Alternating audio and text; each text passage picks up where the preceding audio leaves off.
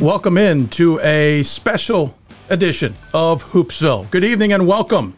This show is dedicated to Division III basketball since 2000. And it's our 20th season talking D3 hoops. I'm Dave McHugh. If you want to interact with the show or myself, be sure to check us out on social media.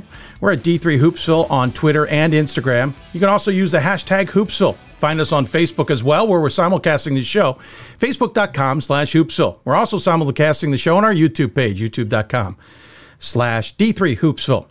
Tonight's Hoopsville is an exclusive home of the Top 16 Reveals. This event debuted last season, was created by the Division III men's and women's national committees.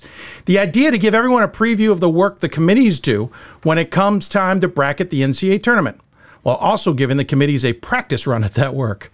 A reminder, these seeds are based on the Week 2 regional rankings, and those come through Sunday's games.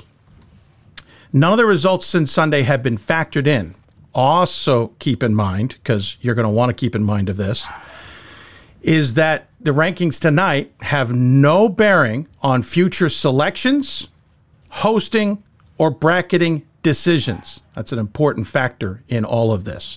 This is simply a look at what teams have, the top resumes in men's and women's basketball, if the tournaments were to be held right now in this week.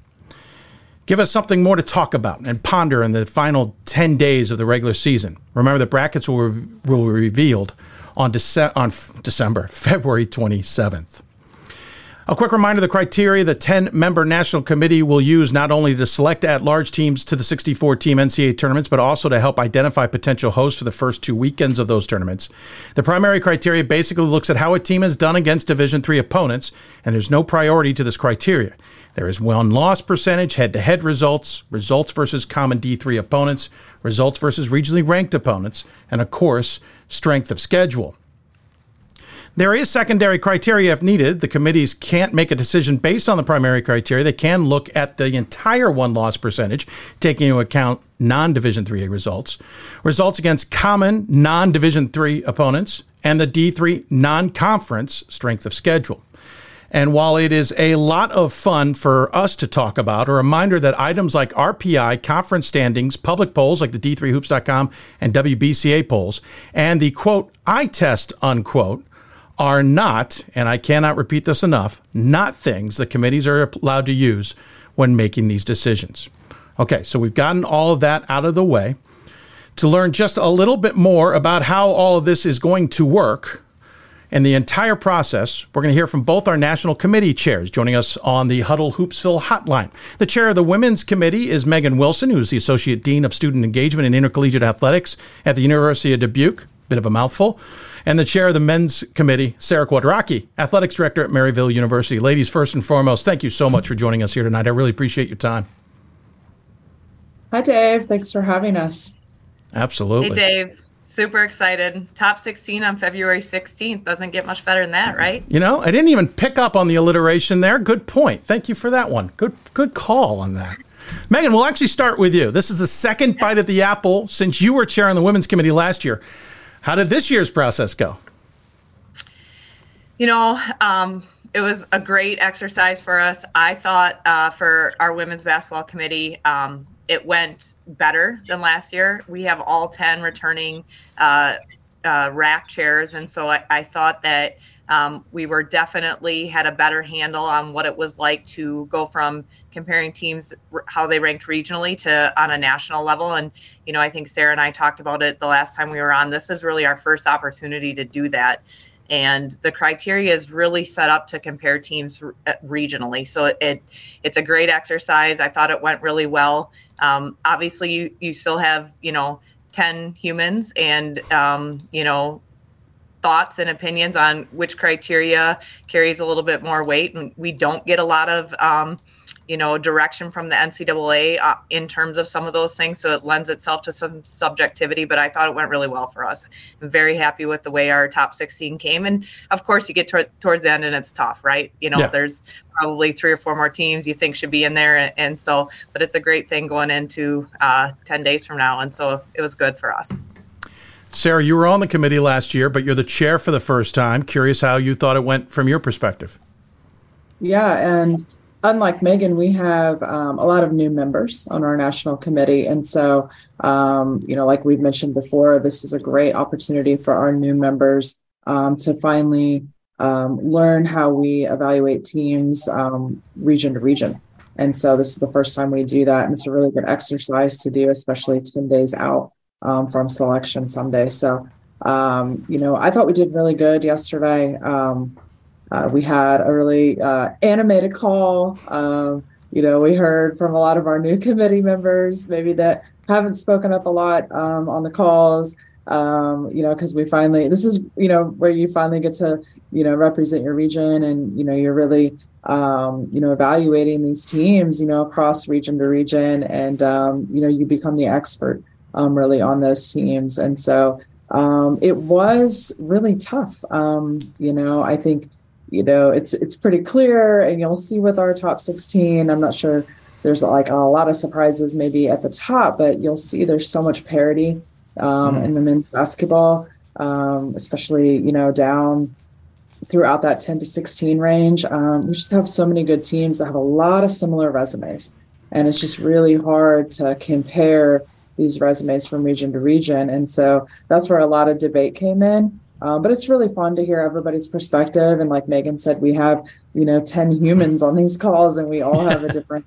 opinion on maybe what criteria means or matters most. But I think we did a really good job. And I know our friends in the Twitter world, I had a lot of people maybe sending me, here's my guess on the top 16, how many did I get right? And I know a lot of people are waiting to see maybe, if they had 14 to 16 or 15 or 16 of them right. So I think it's just a fun exercise, and I'm excited for these teams to see. I know I got all 16 right. Okay. Yeah, well, because I've got them. I mean, I've got the 16. Yeah. By the way, we should point out, first time we've had two women's chairs. We've had a women's committee member on the men's basketball committee before, but she never ended up becoming chair. So a little bit as one of the jokes out there, the Old Boys Network is officially gone as we have the other two ladies on our show here as the chairs. Yes, no, Megan, I agree with you. This is something I've been waiting patiently for a little over a year now. I got a couple more quick questions, but we also want to get to the top 16. Don't want to drag anybody out too much, but I do want to we talk about the primary and the secondary criteria, and we'll certainly talk more about it later. But Sarah, we'll start with you. How do you balance that primary criteria, and how often do you end up at the secondary criteria, especially for the top 16s or rankings in general? Yeah, we really try to make all of our decisions in primary criteria. I mean, right now, especially with these ranked records, populating this week, we always remind each other, we have enough information here. Let's try to use this and try to evaluate. But sometimes there is the need to take a peek at that secondary just to look.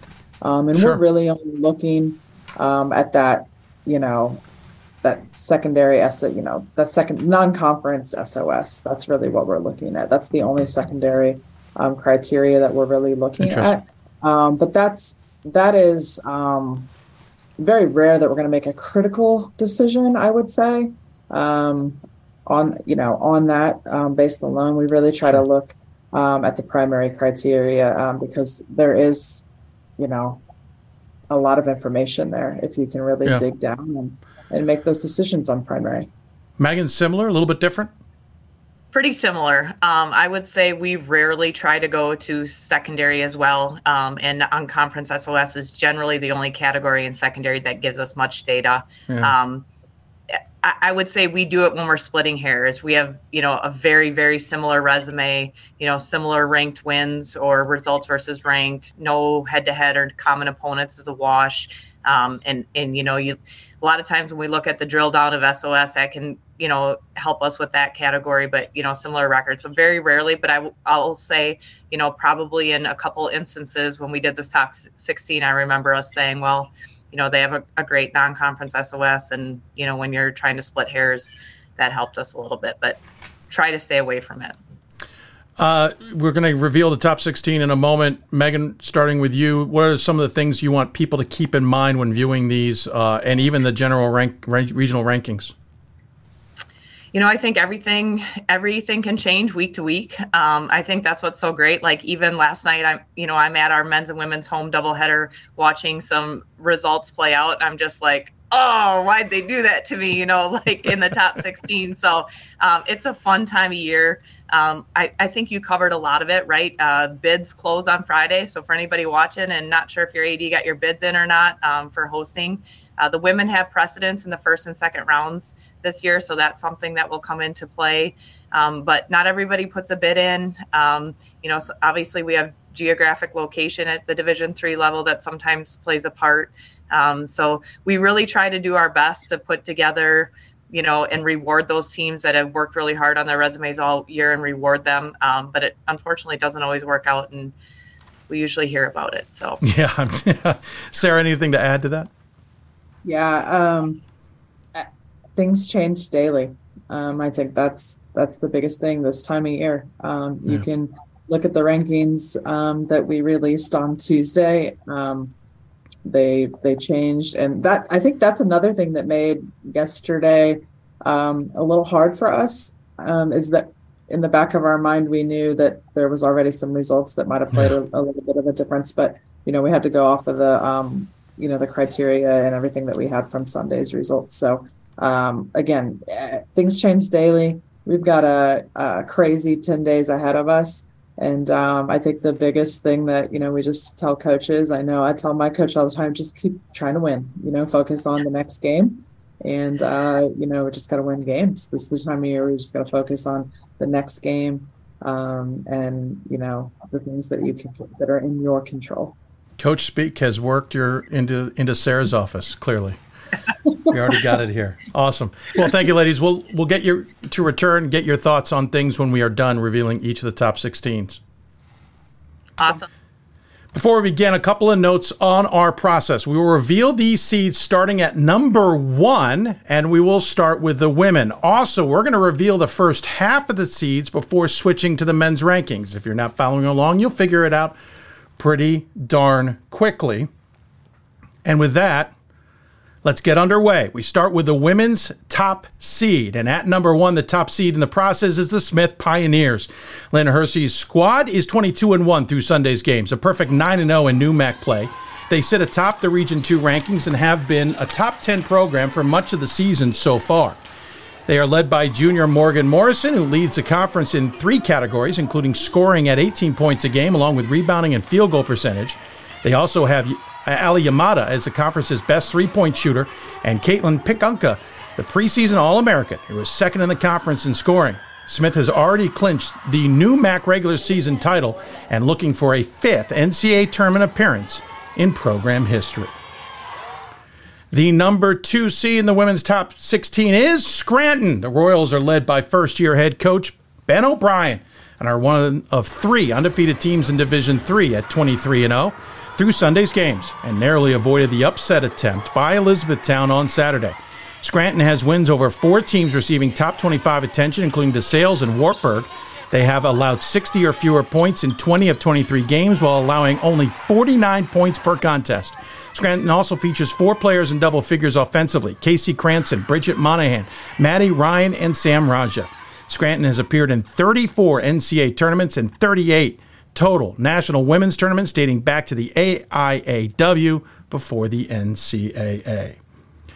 The number 3 seed is the undefeated Captains of Christopher Newport. CNU is considered a top team in both polls, but remember, those do not play a role in this process. Bill Broderick's squad has lost just 1 game since December of 2019. That being in last season's NCAA third round, a 5-point defeat to Trinity, Texas. The Captains are 66-1 in that stretch.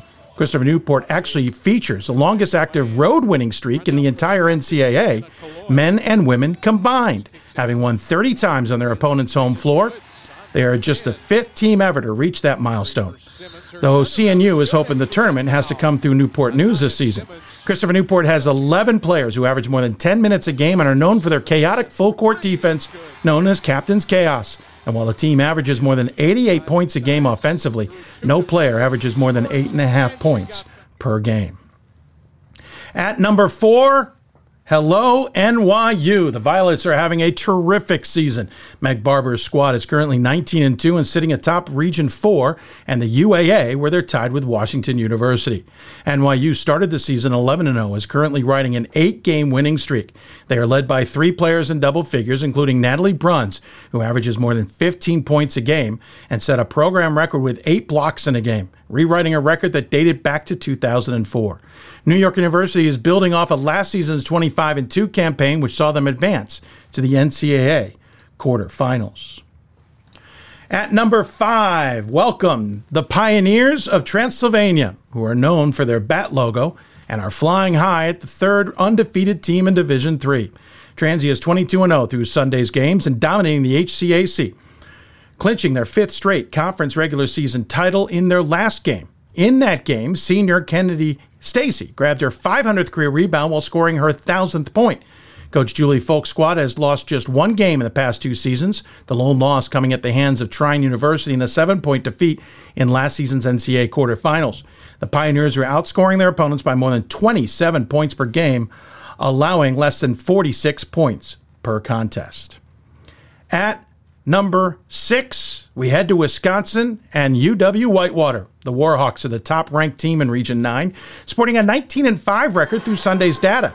Kerry Carollo's unit had a magical run last season, advancing all the way to the national title game in Pittsburgh before losing to Hope 71-58 to finish as the D3 runner-up. This year's team is led by Kerry's daughter, sophomore Casey Carollo, who's averaging 15.5 points per game along with 7.5 rebounds. She also leads the team in blocks and is 3rd in assists.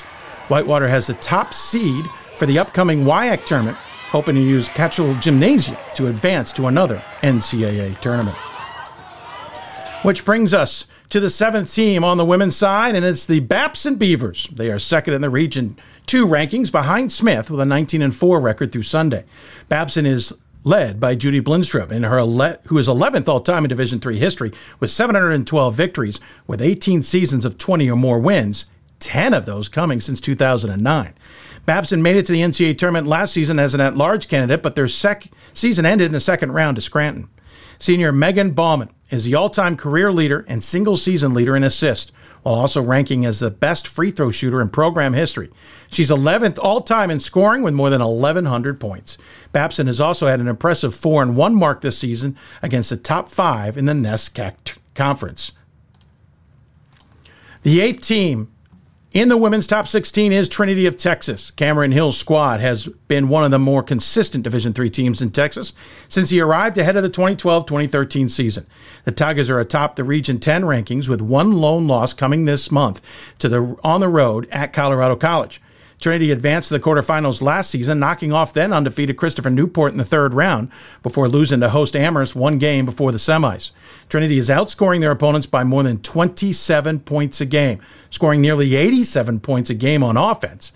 They have 4 players in double figures in scoring, led by senior forward Ashlyn Milton with 13.5 points a game. The Tigers are also deep, using 11, 12, or more players in a vast majority of their games so far this season.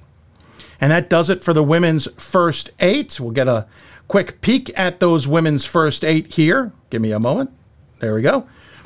You can see the recap of those first 8 on your screen. A terrific group of teams and only 1 repeat regional squad.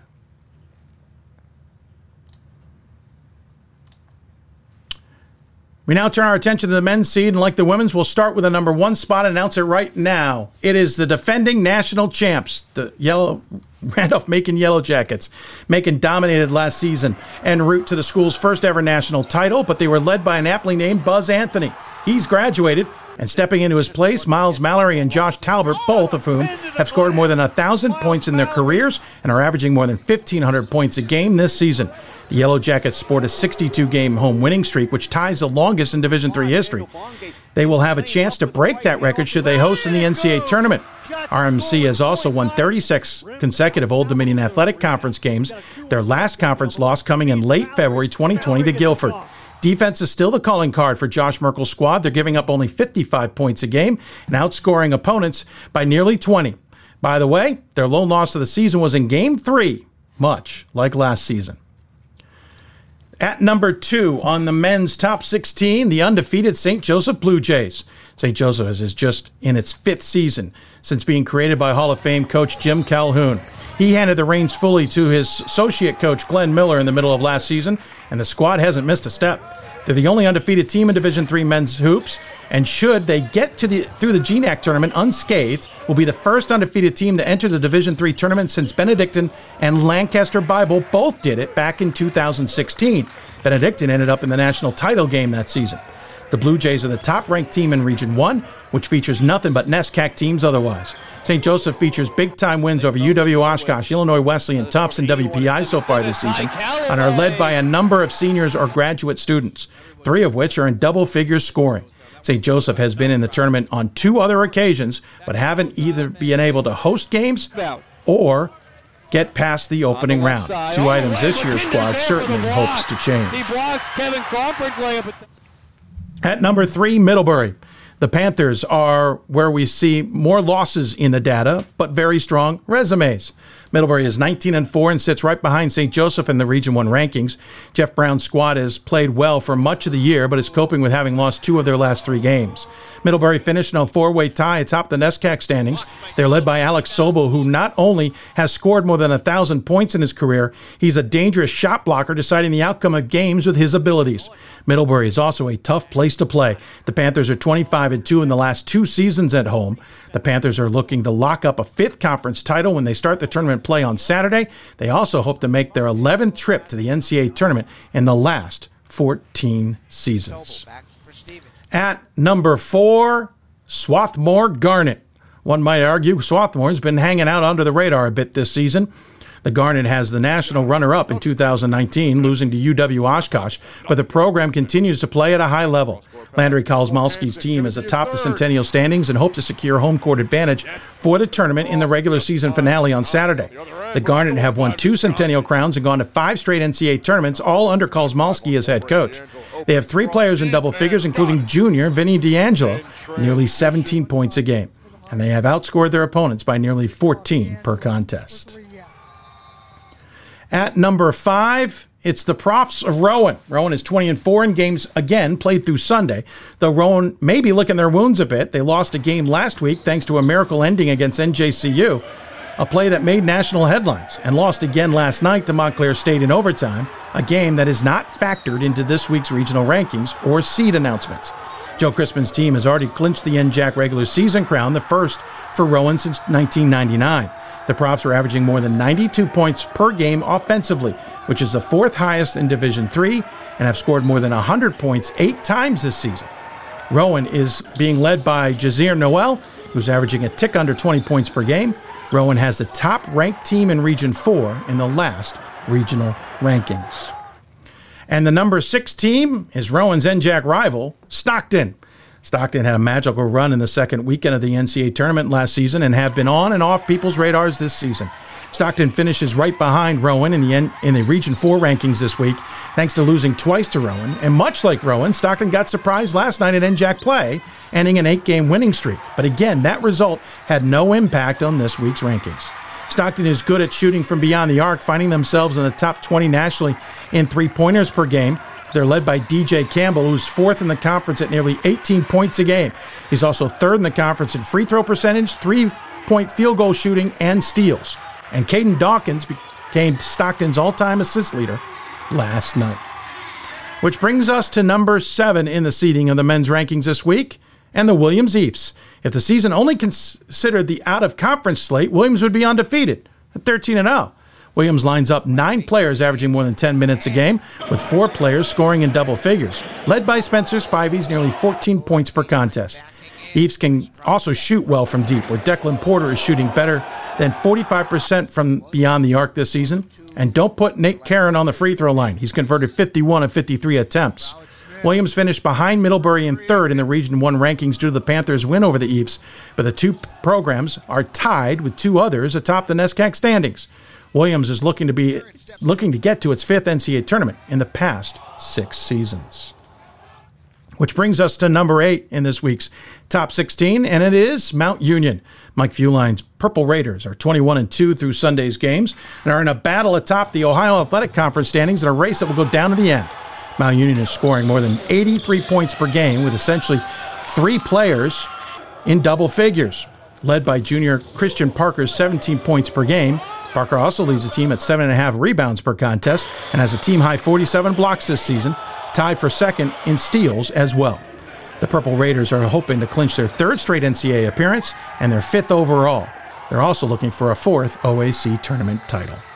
That rounds out the top 8 on the men's side, as you can see them there, with the defending national champions at number 1.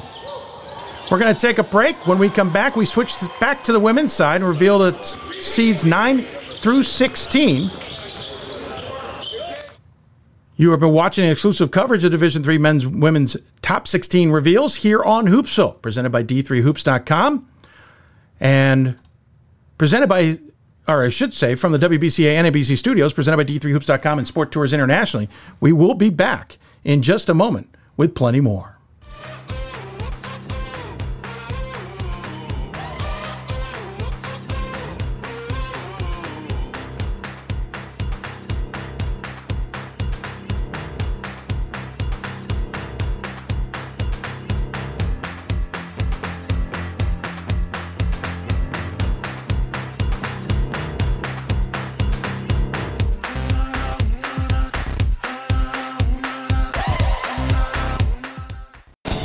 These are your teams, your players, your community of fans. This is where they play, where they practice, where you cheer. At every meet, every event, every game. Your community is passionate, dedicated, supportive. You know the tension of a close game and the thrill of the win.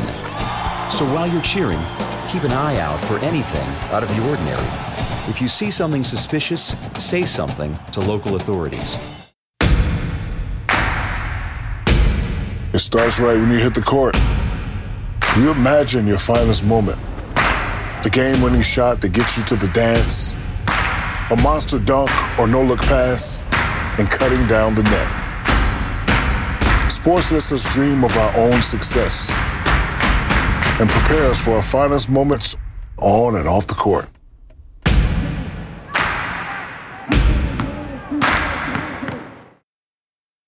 We've got more schools than Division I, more fans than Division II, and more upsets than March Madness.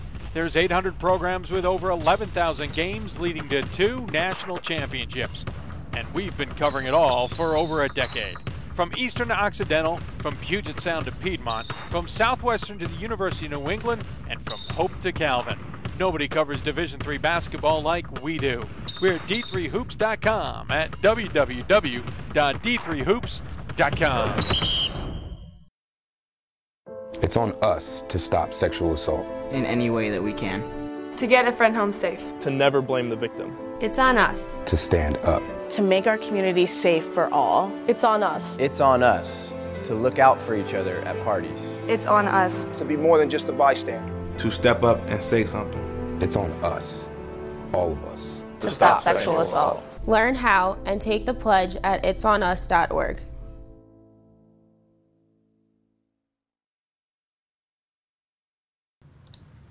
And welcome back. You're watching exclusive coverage of the top 16 reveals for Division III men's and women's basketball. Hoopsville is the exclusive home for this year's announcements, and I'm Dave McHugh. We've already revealed the top 8 for both men and women. It's now time to see who the top, or the remaining numbers 9 through 16 are for both men and women's basketball. Remember, this is based on the Week 2 regional rankings and data and results through Sunday's games. Results since Sunday are not factored into these decisions. Also a reminder, this is simply a look at how things might line up at the NCAA tournament started this week. A lot can change in the next 10 days. So let's get back to it, and we'll go back to the women's side, and we start at number 9.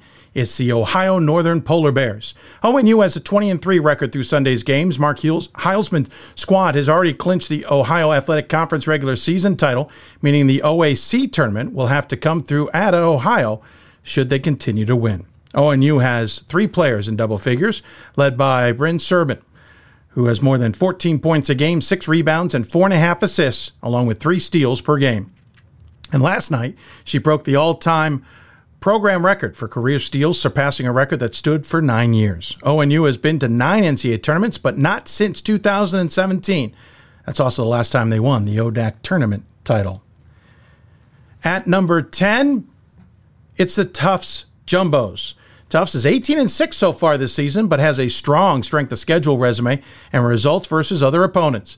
They are the top-ranked team in the latest Region 1 rankings. Jill Pace's team has played some toughest programs in the country this year, including NYU, Scranton, Stevens, and their NESCAC foes Amherst, Williams, Trinity, and others. Tufts is led by 3 players in double figures, but it's Maggie Russell's stats that jump off the page. Russell is averaging a double-double with nearly 19 points and nearly 11 rebounds per contest. She's also second on the team in steals and third in assists. Tufts hopes to make it to their 14th NCAA tournament since 2008 and their 11th in a row. They've made it to 2 national title games, but have not won it all as of yet. At number 11, welcome Washington University of St. Louis. The Bears are 16-6 after missing a last-second shot against NYU on Sunday on the road. Randy Henderson's squad has also played a number of difficult opponents this season, playing 9 games so far against regionally ranked opponents, and have withstood a 3-game losing streak in December to rise in the rankings. WashU is led by 3 players in double figures and 2 scoring more than 15 points a game. Maya Arnott and Jessica Brooks. Arnott also leads the team with 8 rebounds a contest. WashU hopes to return the NCAA tournament for the first time since 2019, which ended a run of 31 straight appearances. At number 12, it is Trinity of Connecticut. The second NESCAC and Region 1 team makes the top 16 in the Bantams. Trinity has won 20 games for the first time since 2000 and only the 3rd time ever, though the team is licking their wounds a bit right now in the midst of losing 3 of their last 4. The Bantams are led by Riley Campbell, who averages a double-double this season with 16 points per game and over 11 rebounds per contest. She's shooting better than 58% from the floor. It is a deep team that usually plays 9 per game for Emily Garner. Tufts hopes to get rolling again and make their way to the only 3rd NCAA tournament appearance in program history and first since 1997. Trinity wouldn't mind getting all the way to the national semis because their Ray Oostings Gymnasium will host the Division III women's semifinals in Hartford, Connecticut on March 18th. Which brings us to number 13, and it's a lucky number for Baldwin Wallace. The Yellow Jackets are the second-ranked team in Region 7 this week, sporting a 20-3 record. Sherry Hara is in her 33rd season in charge of BW and has led her team to 31 consecutive winning seasons and more than 650 career wins. BW has made it to 16 NCAA tournaments, including 6 third-round appearances. The Yellow Jackets are led by sophomore forward Bella Valiant, who is averaging a shade under 11 points a game and 6.5 rebounds. Sophomore guard Emily Irwin has averaged 10.5 points per game, plus 2 assists and 2 steals per contest. Baldwin Wallace actually beat their rivals Ohio Northern in an overtime earlier this season, something they may need to do again to clinch another OAC title and NCAA tournament appearance. That takes us to number 14. That's the Ithaca Bombers, maybe one of the more consistent programs in recent history. Ithaca is 21-2 through Sunday's games and riding a 16-game winning streak. The Bombers are the top-ranked team in Region 3 and have already clinched a Liberty League regular season championship after going undefeated in conference play. Their only 2 losses this season are to Scranton and Rochester. Ithaca prides itself on defense, allowing less than 50 points per game. They are led by Emily Dorn, who scored nearly 11 points per contest, with 6 other players scoring at least 7 points a game. Which gets us to number 15. As the numbers are dwindling, you're probably wondering where someone is, like the defending national champs. The Hope Dutch women are here at 15. Hope is 20-2 in this week's rankings, though they're 21-2 overall. Hope's 2 losses this season are to conference rival Trine and Albion, who surprised them in mid-January. Hope has been the dominating team in Division III for the last few seasons, and it has continued this season. They have outscored their opponent, or they have scored, nearly 90 points a game, while only giving up 55 points, which is outscoring your opponents by 34. They also have 3 players in double figures in Savannah Feenstra, Claire Bogley, and Ella McKinney, and 13 players who have been in at least 21 games this season. While this year has been a bit different, Brian Morehouse's squad is still one of those teams that most do not want to play or face, especially in the NCAA tournament, nor at DeVos Fieldhouse in Holland, Michigan. Which brings us to our final 1, and rounding out the top 16 in Division III women's basketball after week 2, the University of Chicago. The Maroons are the third UAA team to make the top 16, besting any other conference in that category. Chicago is third in the Region 8 rankings. Joining Region 7 is the only two regions with 3 teams in the top 16. Maria Williamson is in her third season and has guided the Maroons to another stellar season. Chicago is trying to gather themselves as a challenging UAA schedule has caused them to lose 3 of their last 5. However, don't overlook the south side of Chicago. The Maroons have 3 in double figures scoring in senior Gracie Hines and junior Sophia North and Marissa Powell. All 3 of which also are the tops in rebounding assists, along with Ellie Gross and Malor Brodnick, among others. Chicago is hoping to get back to the NCAA tournament for the first time since 2020 and the 9th time in program history. So that brings us to the entirety of the top 16 on the women's side. There you can see it, 1 through 16, starting with Smith and finishing with U Chicago. A pretty impressive group, to say the least. And now we're going to be joined by Megan Wilson back on the Huddle Hoopsville hotline. We now know that we get the rankings in each of the top 10 regions ordered properly can be challenging. Megan, how does ranking the top 16 compare, though? You know, I think it's just as challenging, right? We talk a lot about trying to have consistency amongst our regions, and we also talk about, not necessarily a 1 in a certain region is the same as a 1 in another region. So there's so many factors that, we have to look into in terms of their win-loss, their strength of schedule, all of that primary criteria and how they sit in that region. But knowing that it's just a really complex puzzle. Like I said, this was a great exercise. We have some really, really great teams, a few teams that probably are deserving and probably have good arguments as, they should have maybe got those last few spots. But it's a tough exercise. It's a fun exercise. And I think it's been a really great thing for men's and women's basketball. How's this process going to compare to the one you guys are going to go through on February 26th? And we'll get to the second part of that in a minute. But how do you think this is going to work out on Sunday in 10 days' time? I think it's going to be very similar. And I felt like last year with having new committee members and so many of them, I feel really confident about where we're at. And it took us a long time last year when we were selecting at-larges and starting to do the bracket, because I think they hadn't been through it before. And there was a nervousness, like we were taking single teams at a time, even though we probably had very similar for those pool C's and, very similar picks, but they were nervous to make a mistake. And so I think there's just some comfort with doing the top 16 twice, doing a bracket, doing at-large picks. So I feel really comfortable. It's not going to make it easier. We're still going to have tough decisions to make, and we're still going to have probably pretty great conversations about, you have a team with lopsided win-loss percentage and a lopsided SOS, and how do you determine, where they sit in the mix of teams. And so we'll have some good, healthy conversations. And I just really like the consistency we have going on with our committee. They do a great job. They volunteer their time. Many of them are coaches who are in the midst of their conference tournaments and getting ready for the biggest week of their year as well. And they're doing this. So just really proud of how far we've come and the things that we've done, and can't say thanks to them enough, for sure. We mentioned that the top 6, or that the women have priority in the opening week this year. That's just the way it gives and takes every year. We alternate that. As a result, will the top 16 actually be in a position to host? How should we understand that? Yeah, I think they're definitely in a position to host. Does that always work out the way it needs to? No. We had Christopher Newport last year, who was the overall number one team in the top 16, I believe, and pretty high up there. And the men had priority, and they put into bid both, to host both the men and women. And so as a committee, our hands are tied. So things like that will happen. There will be teams. I remember we got to the Sweet 16 and Elite 8, and there was a team that probably would have hosted but hadn't put in a bid for that. So again, bids are due Friday, and don't forget to bid for first and second rounds and third and fourth rounds if you would like that opportunity. So and then there's the geographical region, and we're back to 500 miles this year. And so that obviously comes into play, limiting flights and travel. And, I thought we did some good things last year with the bracket. I think we could have been better. And so I'm looking forward to another opportunity this year in about 10 days with that.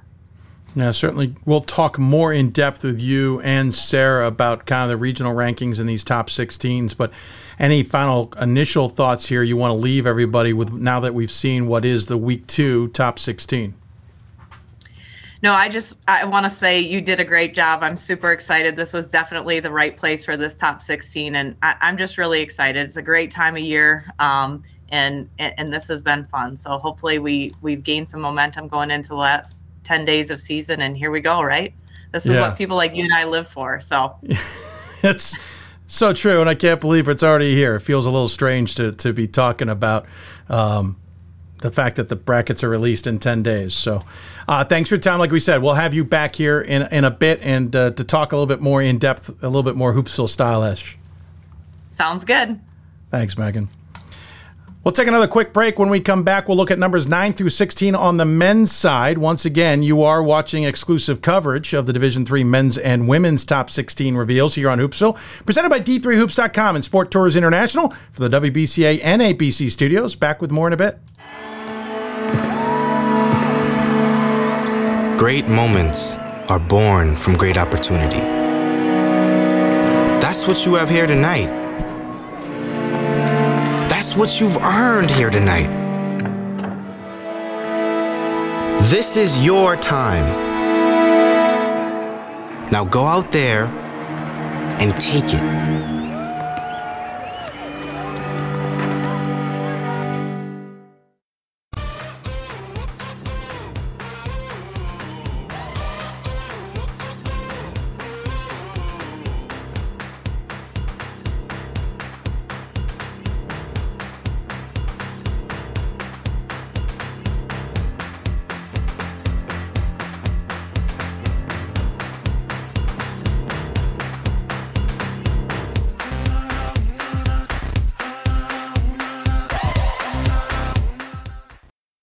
It's on us to stop sexual assault. In any way that we can. To get a friend home safe. To never blame the victim. It's on us. To stand up. To make our community safe for all. It's on us. It's on us to look out for each other at parties. It's on us. To be more than just a bystander. To step up and say something. It's on us, all of us. To stop sexual assault. Learn how and take the pledge at itsonus.org.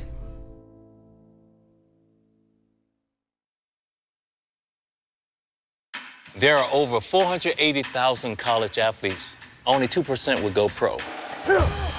That means over 470,000 will not get a shoe contract. No autographs. No private jets. No fan clubs. No Hall of Fame inductions. Instead, they will walk away with something much more valuable.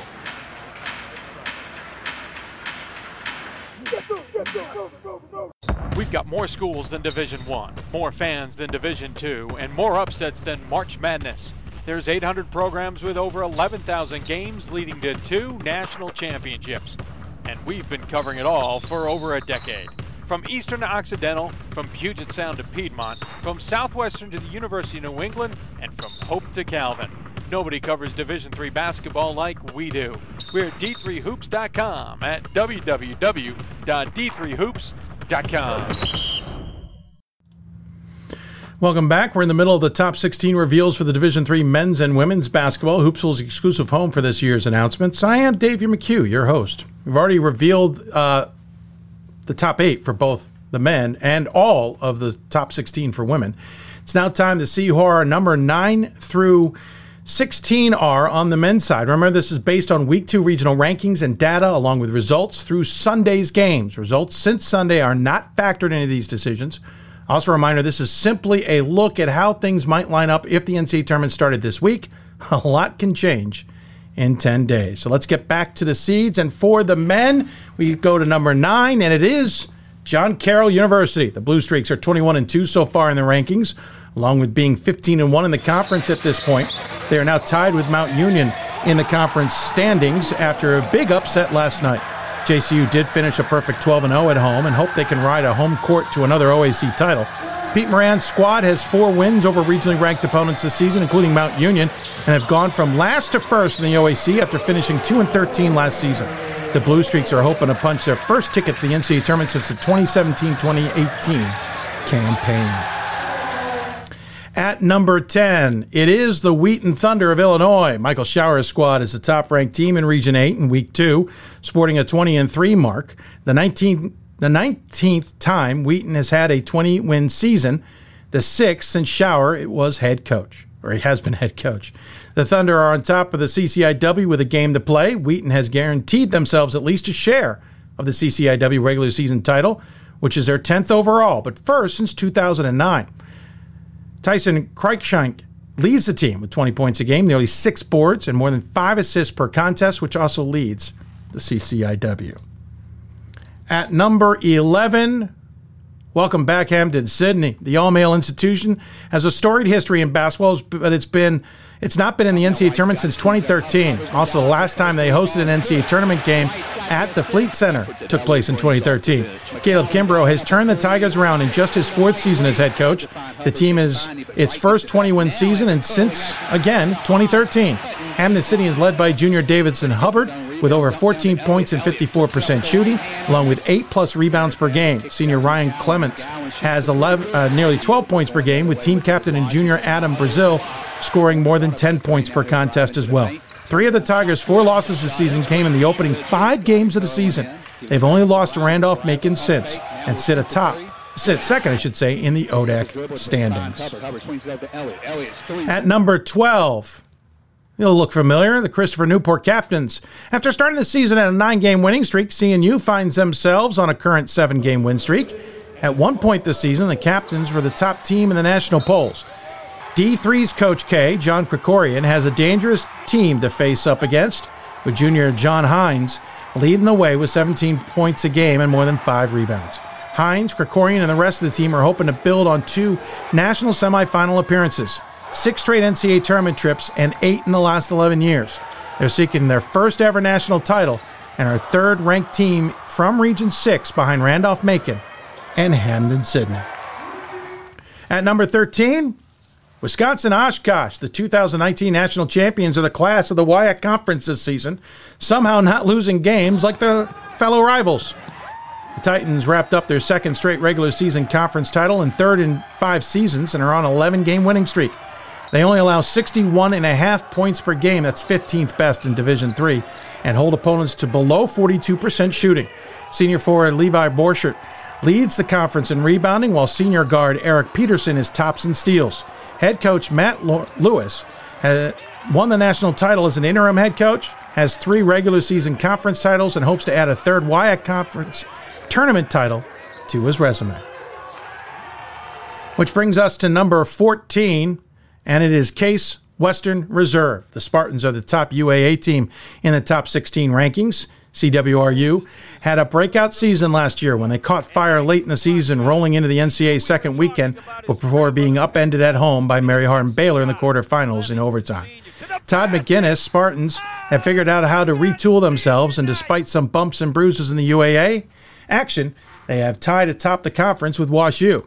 Transfer graduate student Danny Freunham leads the team in conference, along with being 4th in Division III at over 7 assists per game, and is closing in on the single-season assist record, which was set last season by Griffin Corniker. Freunheim also averaging nearly 13 points a game, though the leading scorer is Mitch Pendergrass, who returned for a graduate season and is scoring more than 18 points a game. Those 2, plus others for Case Western Reserve, make the Spartans a tough team to face, especially if at home in NCAA tournament play. Just 2 teams remain in our top 16, and at number 15, it's the Spartans UAA foe, Washington University of St. Louis. Pat Yuckum's squad is 17-5 so far this season, and as mentioned, tied with Case Western Reserve atop the UAA standings, thanks to a loss on the road to NYU on Sunday. The Bears are led by Drake Kinsfader and Charlie Jacob, both of whom are scoring more than 13 points a game. Drake is leading the team with 6 rebounds per contest, as well as Hayden Doyle is also in double figures in scoring at over 10.5 points per contest. The Bears hope to make the NCAA tournament for the first time since 2020, the second time under Pat Yuckham.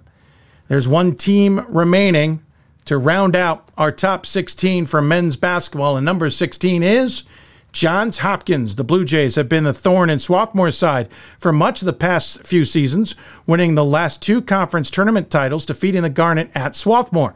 Johns Hopkins finds themselves second in the Region 5 rankings behind SWAT. Their 3 losses this season are to Swarthmore, Christopher Newport, and Muhlenberg. JHU is led by Tom Quarry with over 14.5 points per game, but Carson James has emerged as the one who runs the show, averaging 12.5 points per game, grabbing 4 rebounds, and dishing out nearly 100 assists. But don't overlook the rest of this team. Josh Leffler will tell you that they are likely deeper than any other team he's coached in Baltimore and have plenty of offensive options. So that is your men's top 16. Bear with me. There, we just got to find what we're looking for there. There we go.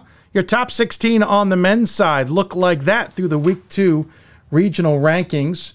Certainly an impressive group, to say the least, and one that will certainly garner some attention, I would say. To join us to talk about all that is the chair, once again, of the Division III Men's National Committee. It is Sarah Quadracki. And Sarah, you got to sit back and relax for a little bit there. First and foremost, a lot of parity in men's basketball this season, and that means more losses.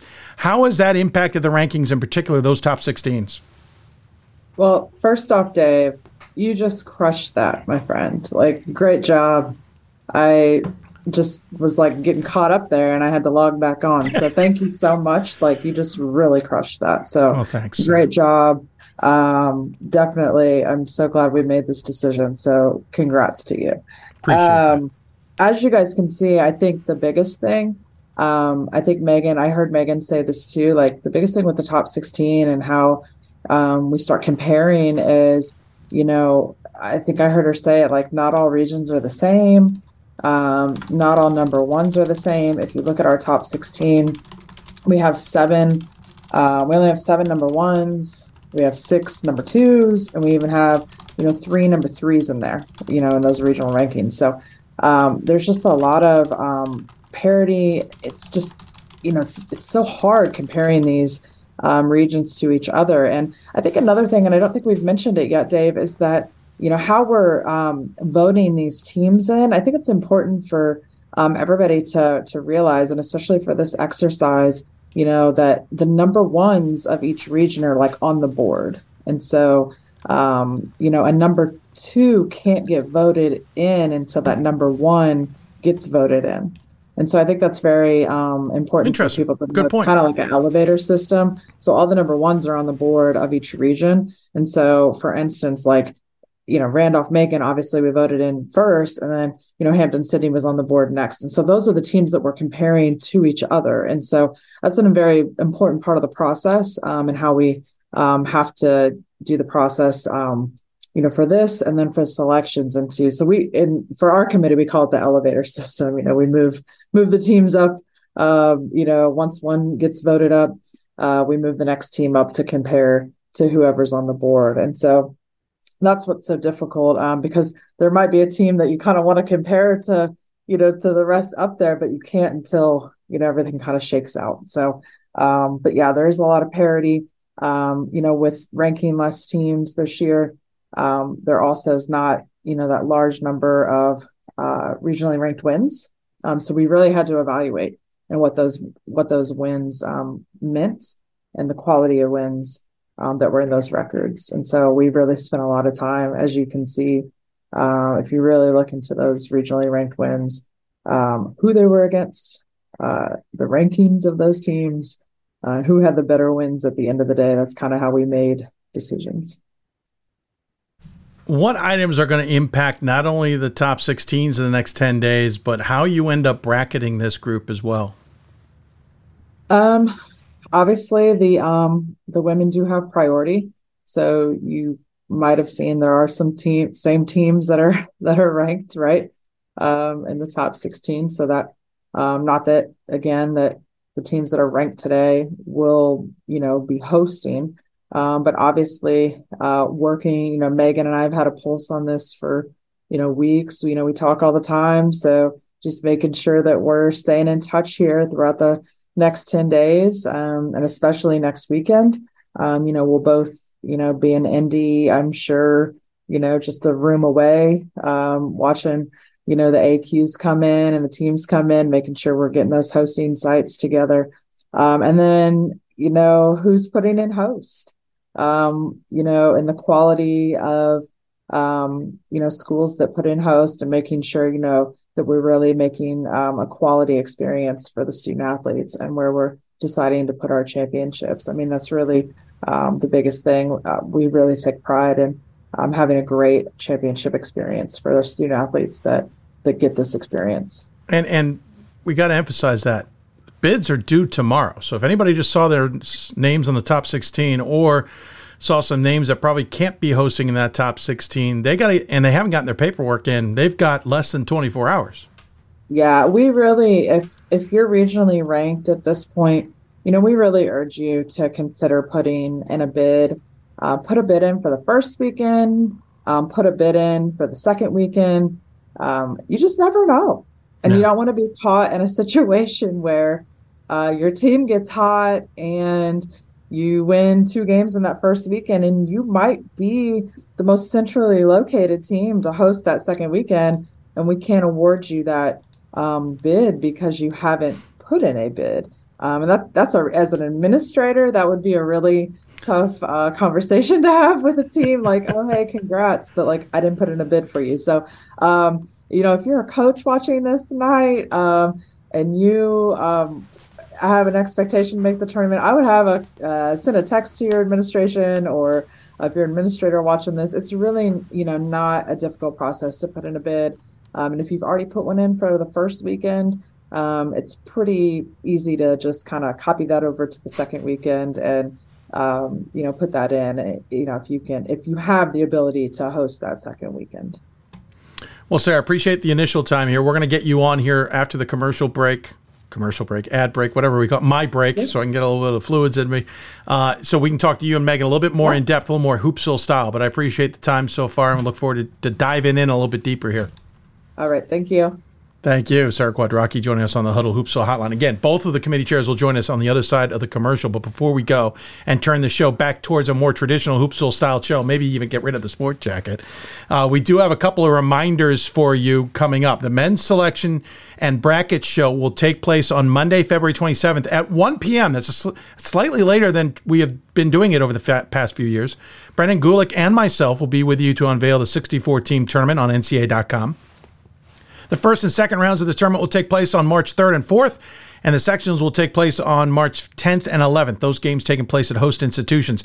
The national semifinals will take place this year on Thursday, March 16th at 5:30 and 8 o'clock, and streamed on NCAA.com. I hope you like Brendan Gulick and myself, because we'll be on the call for those games as well. The national title will be then seen on CBS Sports at 4 o'clock on Saturday, March 18th.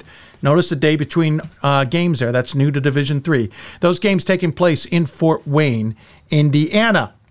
The women's selection and bracket show will also take place on February 27th at 3 p.m. Eastern. Again, slightly later than we traditionally had it. Once again, Brendan Gulick and myself will bring you those on NCAA.com. The women's first 2 rounds will take place on March 3rd and 4th, and the sectionals on March 10th and 11th, again, all at host institutions. The women's national semis will take place on Saturday, March 18th, on the campus of Trinity, Connecticut, in Hartford. Those games will happen at 5 and 7:30, respectively, something like that, on NCAA.com. I don't know who the broadcasters are for that game, by the way. The championship will take place 2 weeks later at the combined championships of Division I, II, and III in Dallas, Texas. The Division III women's title game will be at American Airlines Center starting at noon on Saturday, April 1st. That will also be on CBS Sports as well. So there you go. That is your top 16s. But we are not done here on Hoopsville. When we come back, we will talk to both committee chairs. We'll roll up our sleeves, dive in deep, answer some questions, and talk about what we saw in those top 16s and the regional rankings we've already seen in week 2. If you've got questions for us, you can email us, hoopsville@d3sports.com. You can tweet us at D3Hoopsville or hashtag Hoopsville. You can join us on our simulcast on Facebook.com/Hoopsville and on YouTube at YouTube.com/D3Hoopsville. We'll try and get to many of your questions. We have many ourselves. When we're done with the committee chairs, we'll then get our experts in on the women's side and on the men's. On the women's side, we'll have Pat Coleman, Gordon Mann, and Scott Peterson. On the men's side, we will have Pat Coleman, Ryan Scott, and Matt Snyder, at least, maybe more. That is all ahead here on Hoopsville. And with that, we'll take another break. When we come back, we talk to both committee chairs. You're watching Hoopsville's exclusive presentation of the top 16's announcement here in Division III on the men's and women's side. Back with both committee chairs when we return to the WBCA and ABC studios. Coach of the Year, Administrator of the Year, All-America Team, Wade Trophy. The WBCA doesn't just honor coaches, but players, administrators, and much more. The WBCA strives to honor those who have contributed to the advancement of women's basketball. Celebrate the present, honor the past, look to the future.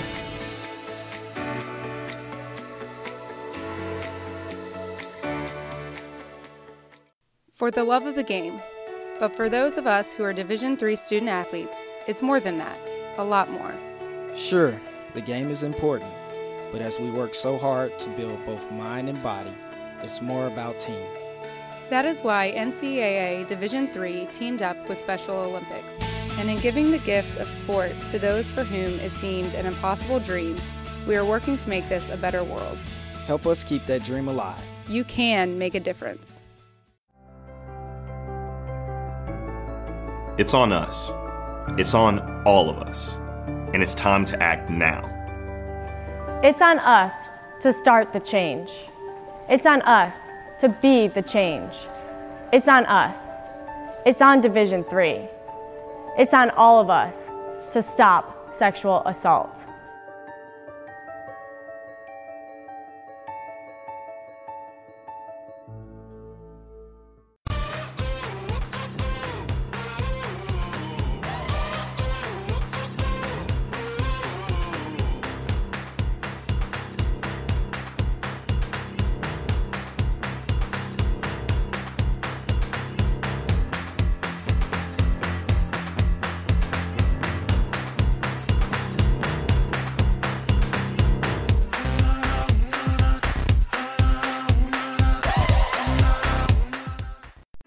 I learned a lot of valuable lessons playing college football. I never thought about the health benefits of exercise until I actually started to talk to coaches in college. It's not only just for performance, it's for life. My coaches instilled the importance of well-being, not only building up strength, mental health, getting enough sleep, eating properly is all what it is to be healthy. I decided that I want to go on a personal trainer and share my knowledge that I obtained in college about physical and mental well-being.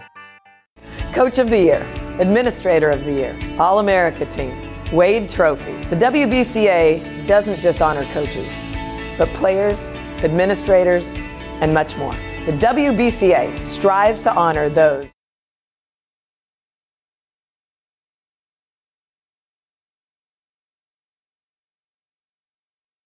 There we go. I'm back. Sorry, we had an ad break that didn't want to quit there. Welcome back to Hoopsville, everybody.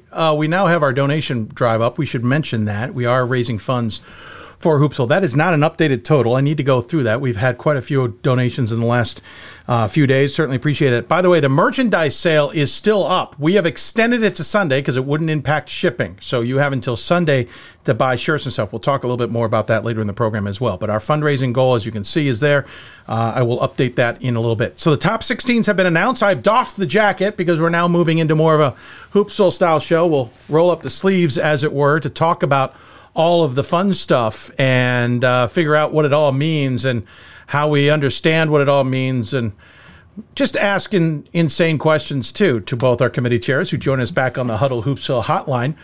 It is, in case you lost track, Sarah Quadracki, who is in the upper, if you're looking at your screen, the upper left, and Megan Wilson, the upper right. Would you like me to give you your formal titles again, or should we just doff that and keep going? I mean, I love you trying to spit out my title. I tell my boss all the time, people can't say it without taking a breath, but you nailed it. I think I got through it. Hold on, where is it? You did, for sure. Here it is. Our chair of the Women's Committee is Megan Wilson, who's the Associate Dean of Student Engagement and Intercollegiate Athletics at the University of Dubuque, and our men's chair is Sarah Quadracki. She's just the Athletics Director at Maryville University. Nice and short and sweet. We're done. Thank you, everybody, for coming. Appreciate your time. Definitely short and sweet. All right. Let me get back to a question I did not ask you to in the beginning because we were running a little tighter on time. I wanted to keep it moving. But you're both administrators. Meg, I'll start with you. Obviously, you're a former basketball coach as well. How much does that impact things behind the scenes? Because we talk a lot about, I preface that by saying we talk a lot about sometimes when we get coaches on as chairs, we get one look at in terms of selections and brackets, and when we get administrators, we get sometimes a different look, rightly or wrongly. I don't have an opinion on that. It's just you get a different perspective on things, and Megan, you kind of have for both. So, Megan, I'll start with you. How does your administrative role battle your coach's role in a sense when you're doing this work? Yeah, I think I have a good perspective. I think sometimes when you have some administrators that don't have a basketball background, it makes it a little bit tougher for them to kind of understand the rigors of scheduling and season and, the ability to control or not control your non-conference schedule, budgetary restrictions. So I think it's important to understand where the coaches come from. I think as an administrator, you kind of have a little bit wider lens and you can kind of look at some of those things. But I really think that I've seen some administrators struggle without that basketball background or that coaching background to kind of understand the numbers and how things fall into place. Do you battle with your coach side, though? Understanding sometimes you wish the eye test would take place or something else along those lines? 100%. I'm sure most of the women's basketball coaches in the country can't wait to get me out of this chair seat. But, this is like my tie to the game. I love this so much. I think I'd stay on the committee forever if they'd let me. So maybe I'll just have to come back next year and just be the analytics people. We'll talk about deep dive teams with you guys. Don't be surprised if you get a phone call because I might need mock selection people on Sundays, and I usually like calling former committee members. Megan, I did notice you changed jobs, and you were smart. You stayed in the region, going from Luther to Dubuque, so that you wouldn't accidentally rotate off the committee. So well done, smart play there. We never mentioned that before, but I'll give you credit. Sarah, yeah, I think I have the record for job changes staying in the region. Kelly was making fun of me, so I'm now at my fourth institution, fourth. And haven't left the committee or my region. With the regional realignment, it helped me. So I think you've been on the show also in every role, or at least three of those roles. Yeah, for sure, probably.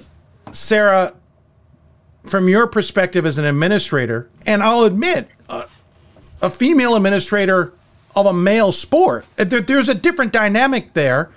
What do you think you're bringing to the table, and how has that impacted the process so far? Well, first of all, I too started in a different school.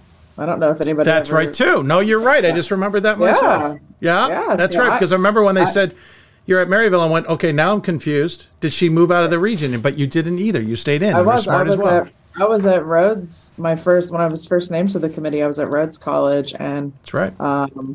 Even though that's in the same state, it seems like it's like a whole country away because it's like the opposite side of the state. But yeah, luckily that was in the same region. So yeah, I too switched over. But yeah, that seems like a decade ago. But yeah, so yeah, I think I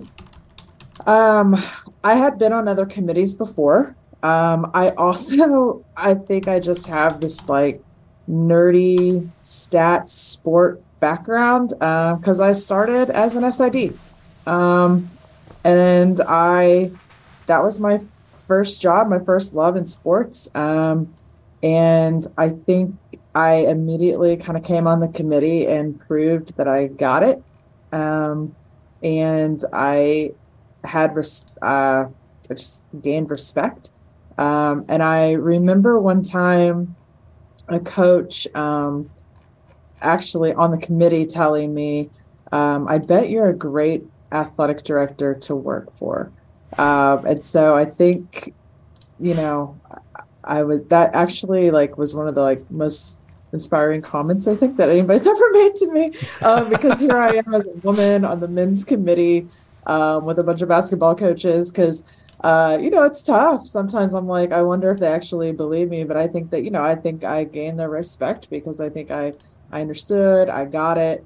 I was a huge component. I remember there was one year when a team was, kind of left out of the tournament, and there was a coach that believed he should have got in, and they asked me to call their athletic director to explain SOS, and so, I did. I was like, you got to help your coaches out. And I think when people knew I was doing that, I helped, gain a little respect there. So I don't really think I've just been one of those women in this job. I've worked in college athletics for 20 years. I've never really been somebody that's trying to prove myself. I just do my job right and well, and that's kind of it. So. Wow, I hear that. Well, I appreciate the time you two have given us, and I'll say it now, I'll say it up publicly. I've said it off air too. Appreciate you giving us the opportunity to do the top 16s. We talked about that when we announced it a few weeks back, and fun phone call that I got in early December while at a completely different sport, just for the record. My brain was not in hoops gear at the time at all. It definitely took me a moment to understand what we were talking about, but I appreciate the opportunity, and here we are. Let's start with just the rankings in general. We got our first chance to see the numbered rankings. And obviously they always breed questions between primary criteria and how much is weighed and where. And we see the differences between committees, to be blunt. And we always are going to see differences, though it's interesting to see you all kind of ebb and flow from where you are. Sarah, I'll start with you. Yeah.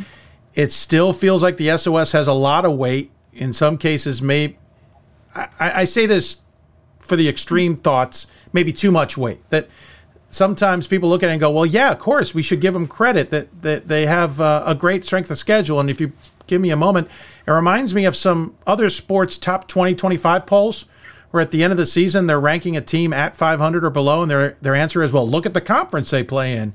And my retort usually back is, great, but they only won half their games. Where is this line between how much the SOS is influencing a win-loss conversation, for example? Yeah, so we've pretty much have a standard going into our rankings where there's an outlier in criteria, whether it be SOS or that win-loss percentage. If there's a strong outlier there on either side, we're really going to take the next best resume that has a full set of criteria and compare it. And if there's a better resume that's well-rounded, we're going to use it to compare. And I think you've already seen that.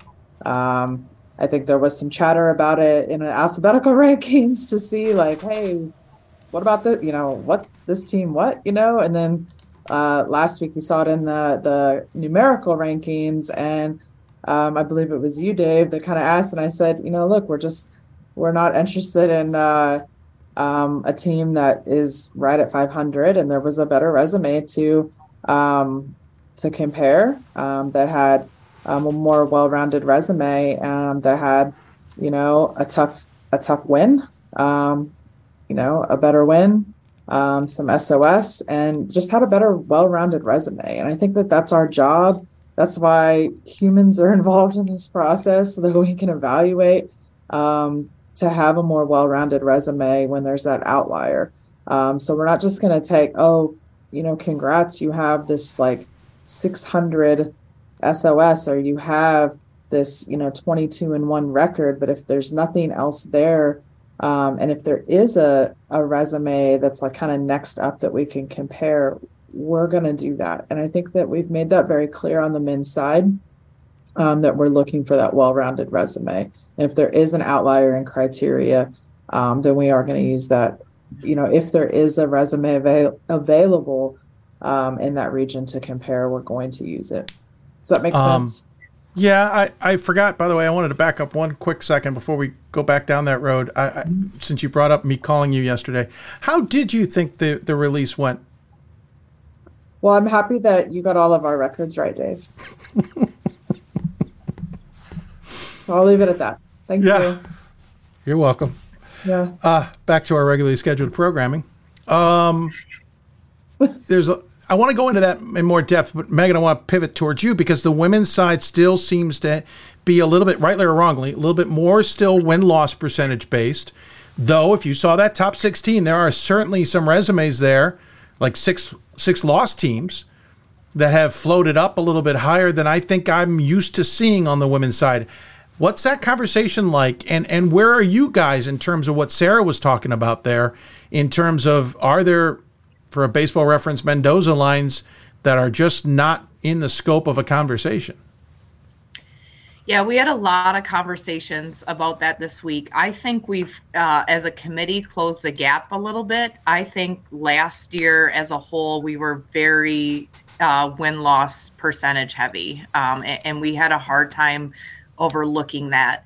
Now, I've tried to get our committee to kind of, look at all the categories. Not one is more important than the other, right? Like, so, maybe to me, right, coming up through the WIAC as a student athlete and assistant coach and head coach, and, I understand a tough strength of schedule. But that's not necessarily more important than a win-loss. And so we had some conversations. We don't get a lot of direction, right? So, I asked my regional committee on Tuesday and I asked the national committee on Wednesday, is there a point where a win-loss percentage is just too low at this point in the season? They have a great SOS, they have that impressive ranked wins, but, it's not a scheduling contest, right? Like, it's not who puts together the most impressive schedule. At some point, you've got to be winning some of those games. And some of those things are out of teams' control, right? The UAA, they're going to have a strong SOS based on their conference. The WIAC, they're going to have a high SOS based on their conference. Some of the teams out east, same thing. And then you're going to get into situations where teams in the south and out west just don't have the opportunities, right? But those are things that are outside of our control as a committee, right? We can only take the numbers as they sit and try to evaluate them the best they can. So we had some conversations. I'll say, if you have a really high win-loss percentage, but your strength of schedule is much lower than some of the other teams, you probably have, a little bit less leeway in mishaps or lost games, right? So if your SOS is in the 530s, one or two blemishes looks a little different than a 643 SOS with 5 losses. So those are all things that we kind of have to, try to take a look at the big picture. I think we've made some headway and come a little bit closer to, the men's committee and their evaluation. But again, we have 2 committees of 10 people each, and, we're not going to be the same until it goes to a system like pairwise, like hockey uses or something. There's going to be some subjectivity involved. That's just the way it's going to be.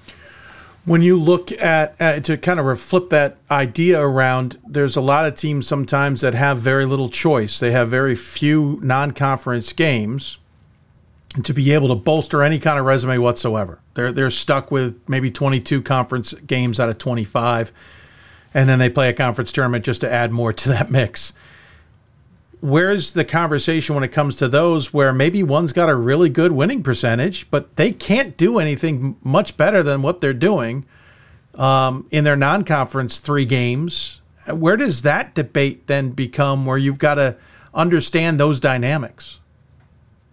I think we have conversations about those teams and in those 3 non-conference opportunities. What did they do with them? Did they attempt to play some teams that have been traditionally ranked, or teams with the high, SOS, or teams that will help build them a good resume? Because you're right, there are certain teams that just don't have the opportunities. Teams cannot help their conference for the most part, right? Like, it is what it is. It's strong, it's mediocre, it's weak, whatever. And the number of games, whether they play a double round robin or just, single round robin, all those things come into effect. So I think that's why it's not just about looking at win-loss and SOS. It's what did they do with those opportunities? There's a couple teams in my region. There's a couple teams that are in the top 16 today that we talked about that, they have a pretty high win-loss percentage, but their SOS might not be there. So then it's time to look at where are those ranked opponents coming in? Did they have ranked opponents? And just kind of looking at the whole body of work. Sarah, same idea. The men certainly have some of those examples. And, of course, the famous one we actually mentioned on the air, though not because of it, but we mentioned them. Lancaster Bible undefeated in 2016. They lost in the conference tournament. They were likely left out with just one loss on the entire campaign. How do you guys kind of weigh those kinds of scenarios? Yeah, and sometimes that's just unfortunately really unfortunate for some of the teams because we just have what we have to evaluate. It's a conference SOS issue. It could be a regionalization issue. I think that's what's so important to this process is we can only evaluate what we have to evaluate. And that's our criteria, which again is a regionalized criteria. And, we can't just make up criteria to help kind of move those teams along. I think that's what's kind of hard. We have to kind of stay true to what our criteria is. And so sometimes we just have to evaluate what we have. Sure. A couple of examples I wanted to get to. We'll go back and forth because there's a couple of good ones. But for example, Emory Guilford on the men's side has certainly interested a few people in terms of where they're positioned. Guilford, of course, famously last year was ahead of Roanoke and ended up kind of blocking Roanoke from getting the tournament. That's not what I'm saying is going on here, but the resumes, in a lot of ways, the others look into it. They think maybe that should be flipped around. How did you guys come down and try and evaluate those two schools and figure out, hey, yeah, we're going to put Emory first? That one really came down to a validation of the SOS. And truly looking at their ranked wins and just who had the better wins and then the SOS validating that. Megan, we'll go to you. One that's already popped up on the Twitters is Hope. They're sitting third in the regional rankings, 2 losses. Defending national champs, we realize, is not part of the criteria. No. This isn't like some sports. How do you weigh a Hope-like squad, which did lose one game that's basically not considered in non-Division III, but how do you weigh their resume against others when looking at the fact that we all know they're a pretty good team?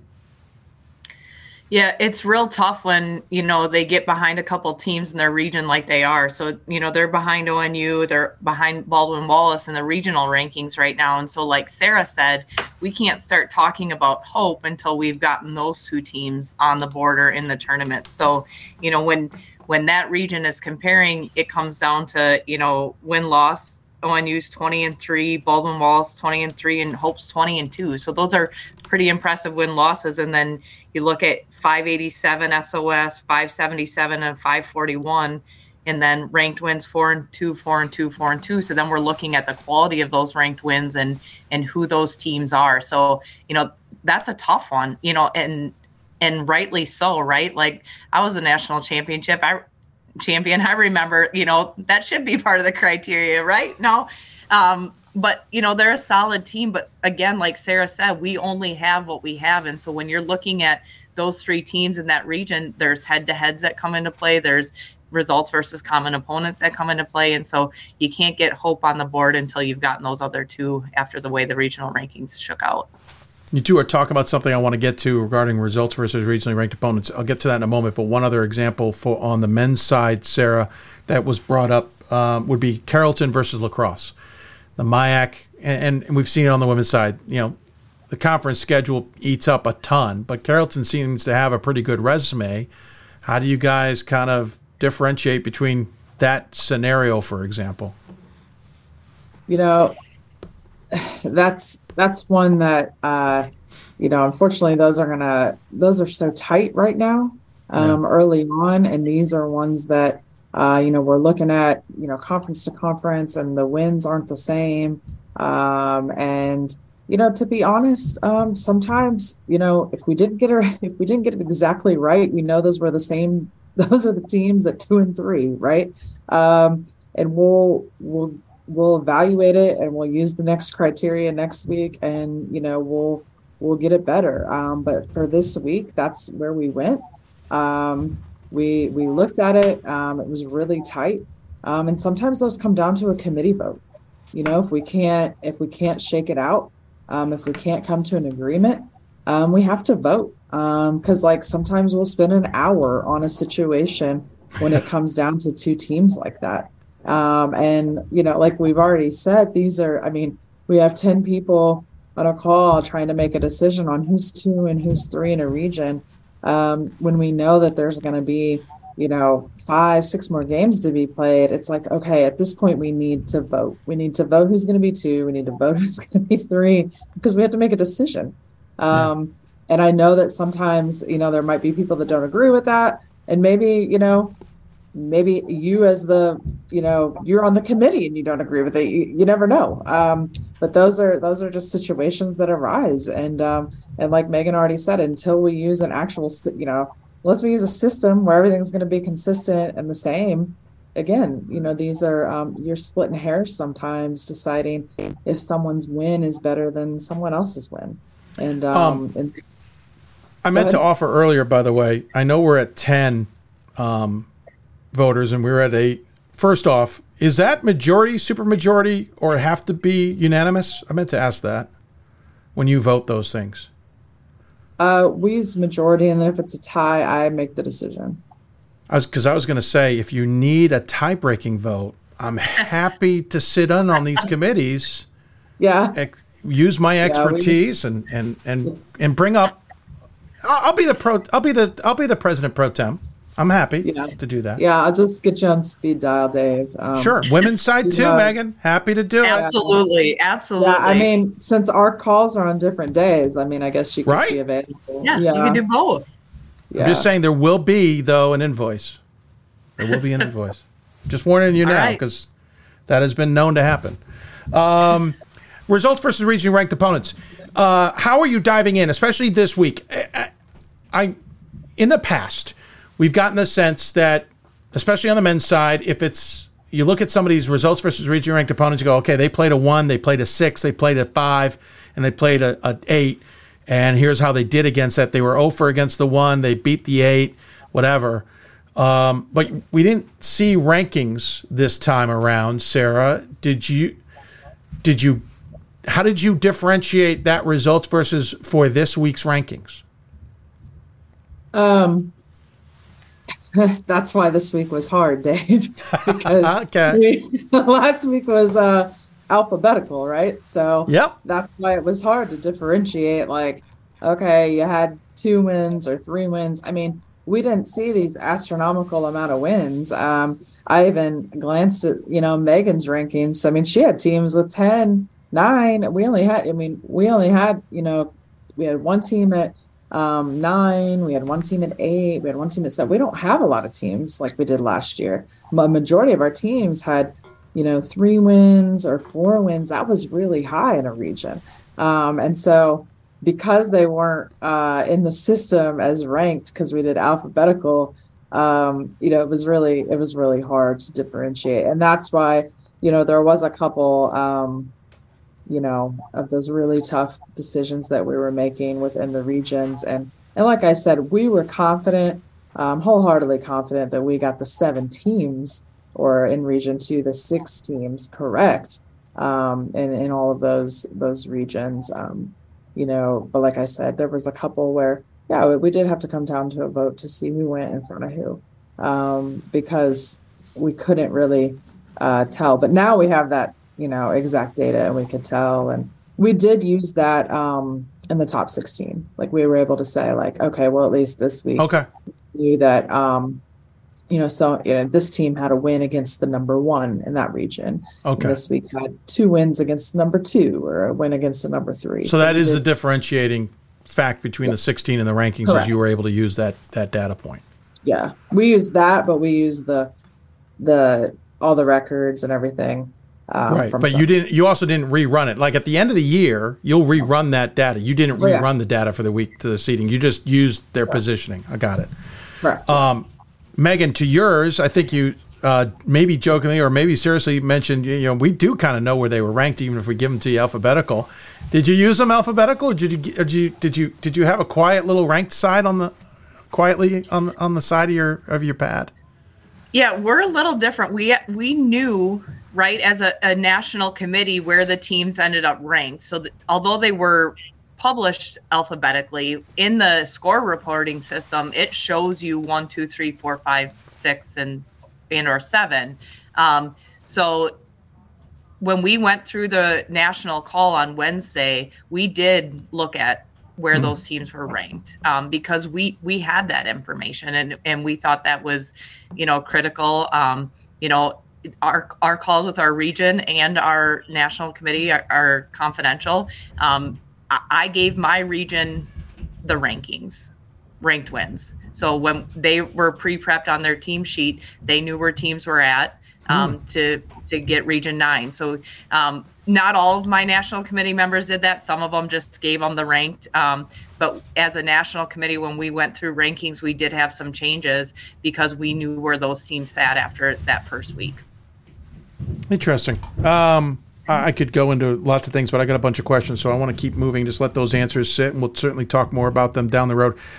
Megan, you're dealing with an interesting scenario on your side because we've had a handful of women's schools who either called off games or called off seasons. It certainly is fouling up some conference SOS numbers and some other scenarios. How confident are you that the SOS data and anything else is accurate, that you're not getting some bad detail because someone submitted to the NCAA wrong? I'm confident. I haven't heard anything. I know you've heard some rumblings. That doesn't affect a team's win-loss. It's not supposed to be going into the data. Now, the data is only as good as the sports information directors and those institutions put it in. So I haven't heard anything. So I guess I would say I'm confident right now. But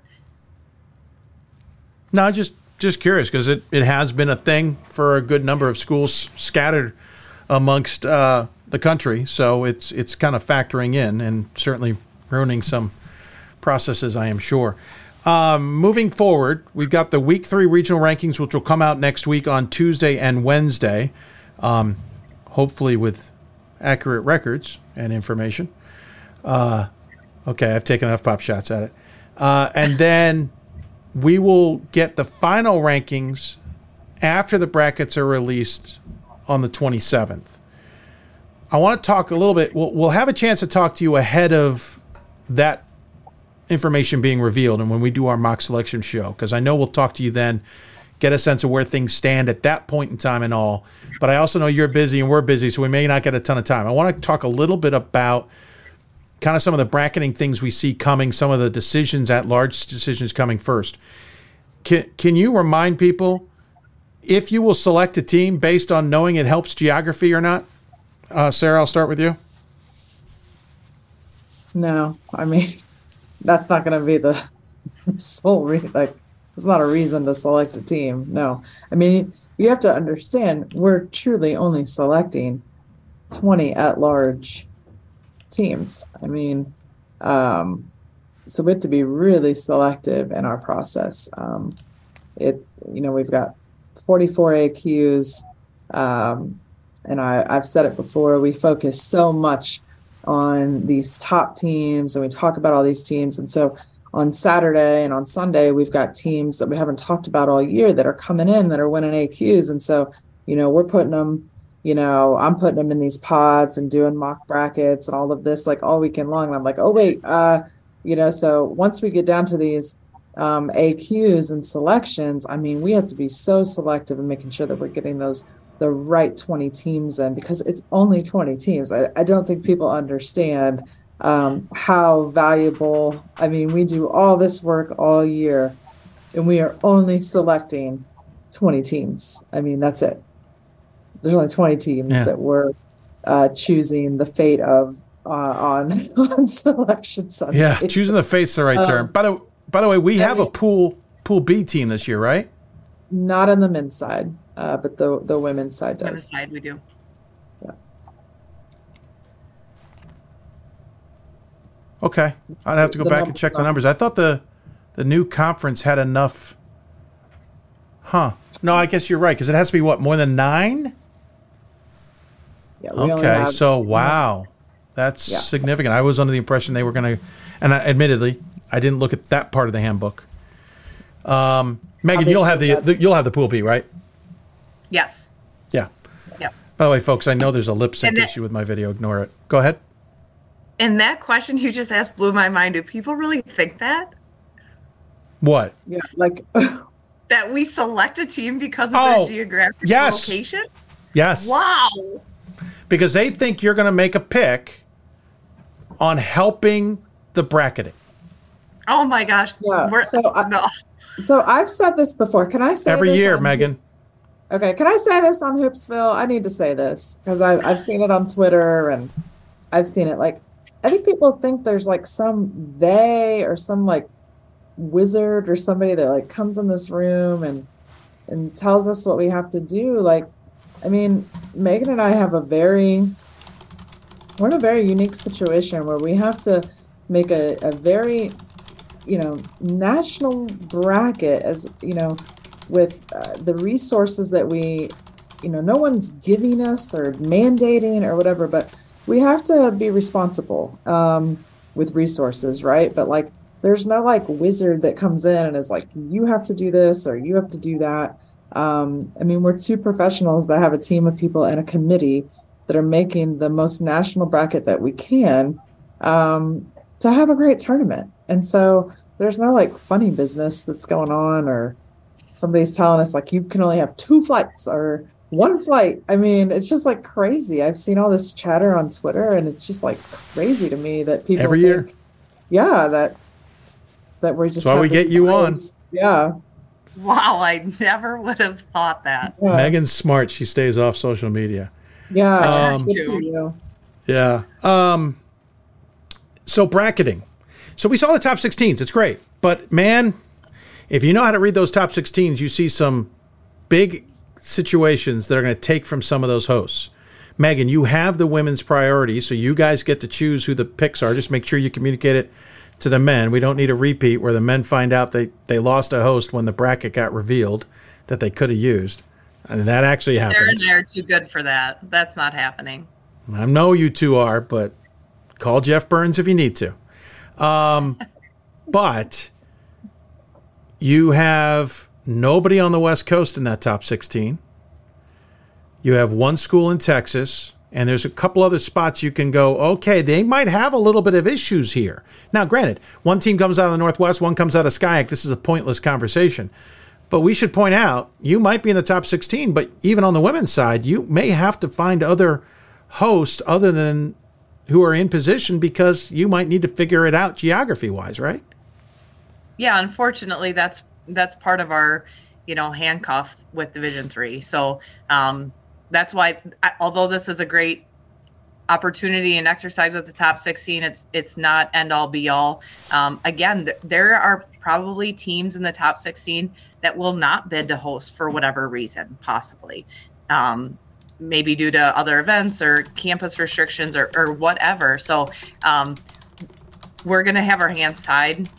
There will be some moves that we have to make because of geography and have some hosts in some other areas. And so, we still try to do the best we can in rewarding, the top half, the top teams. And, so some of those maybe that get close to 16 are the ones that aren't able to host. So we try to take a look at that if that's possible. But again, geography comes into play, resources come into play. So we don't get to do whatever we want, unfortunately. Sarah, on your side, there's no team listed in Texas.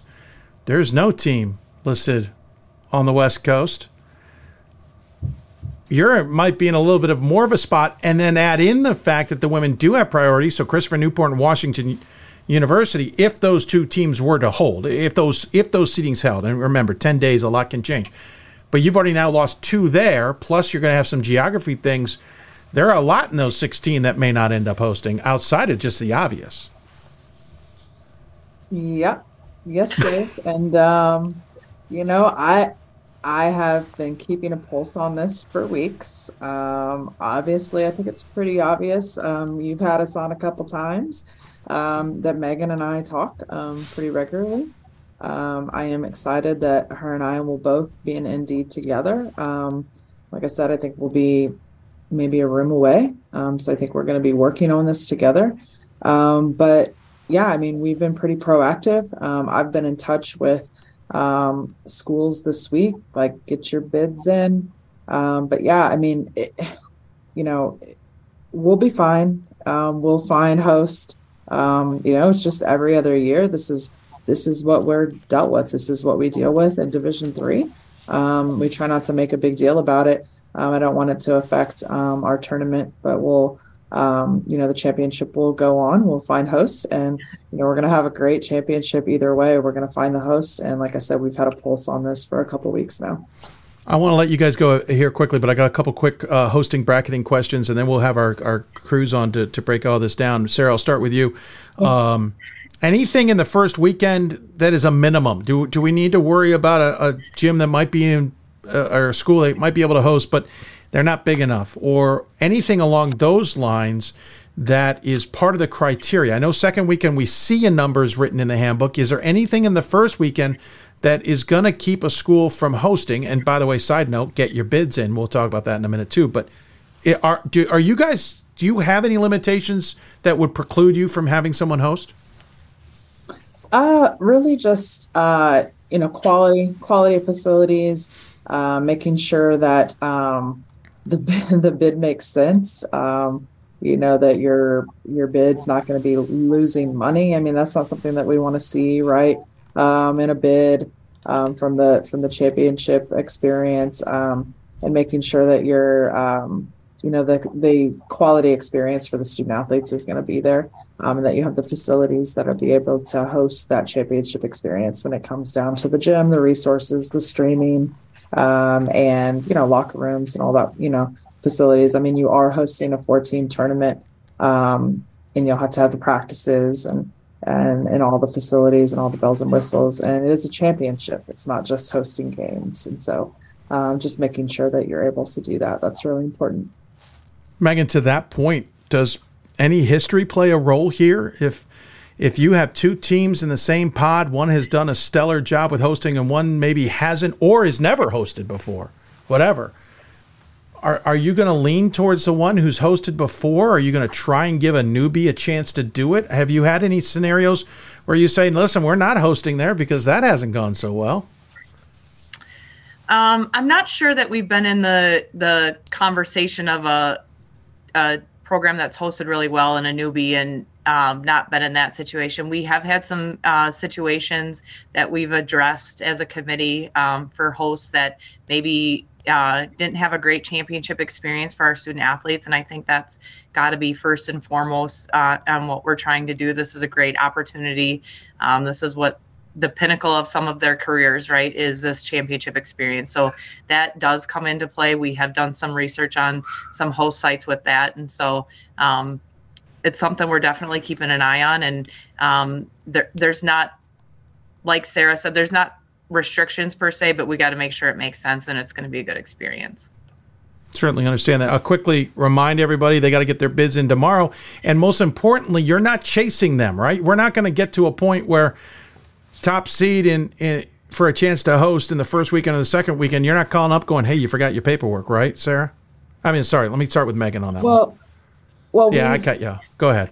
No, I mean, we've solicited, we've had, our all of our committee members at least solicit those in the region that are at least, in the top half of the region. Just reminding them that the bids were open, that we've, liked them to put in bids. If they've started the bid process this week, we reminded them that it was due on Friday. So we have given them those gentle reminders that it's due tomorrow. Megan, anything to follow up on that? Yeah, just no, we can't chase them down after the fact. So it's really important that they get it done, get it started, get it done by tomorrow. Yeah. Sarah, I totally forgot to ask you two teams that didn't make the 16. I can't believe I forgot this. I apologize. So I'm backing up a little bit here, but we'll wrap it up. Keene State, number 1 in the second region, and Oswego, number 1 in the third region. Both not in the top 16. And I think it surprised a few people because they've got, on paper, at least some decent resumes. I have not personally. I've not had time to dive in and compare them to the 16, admittedly. But that does surprise me. On the women's side, we got every single one in.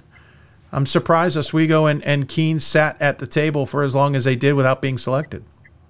Yeah, and that's really hard. I think that's what is that's why I wanted to mention, like when I was talking about the elevator system a little bit ago, is those teams then get compared to like the next up in the regions. And so that's where it's very important to understand that not all regions are the same. We have some regions that are a little bit more stronger than others.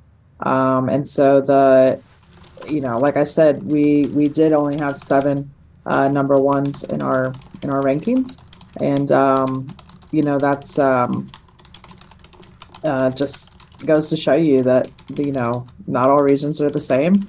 And that we evaluated the criteria the best we could. And I knew, I think Megan even said it, I'm sure there's some teams that thought they might have been in that weren't, or are going to be a little upset maybe that weren't in the top 16. And like I said, we are excited for the teams that were listed today, but also a lot can change. It's nothing final.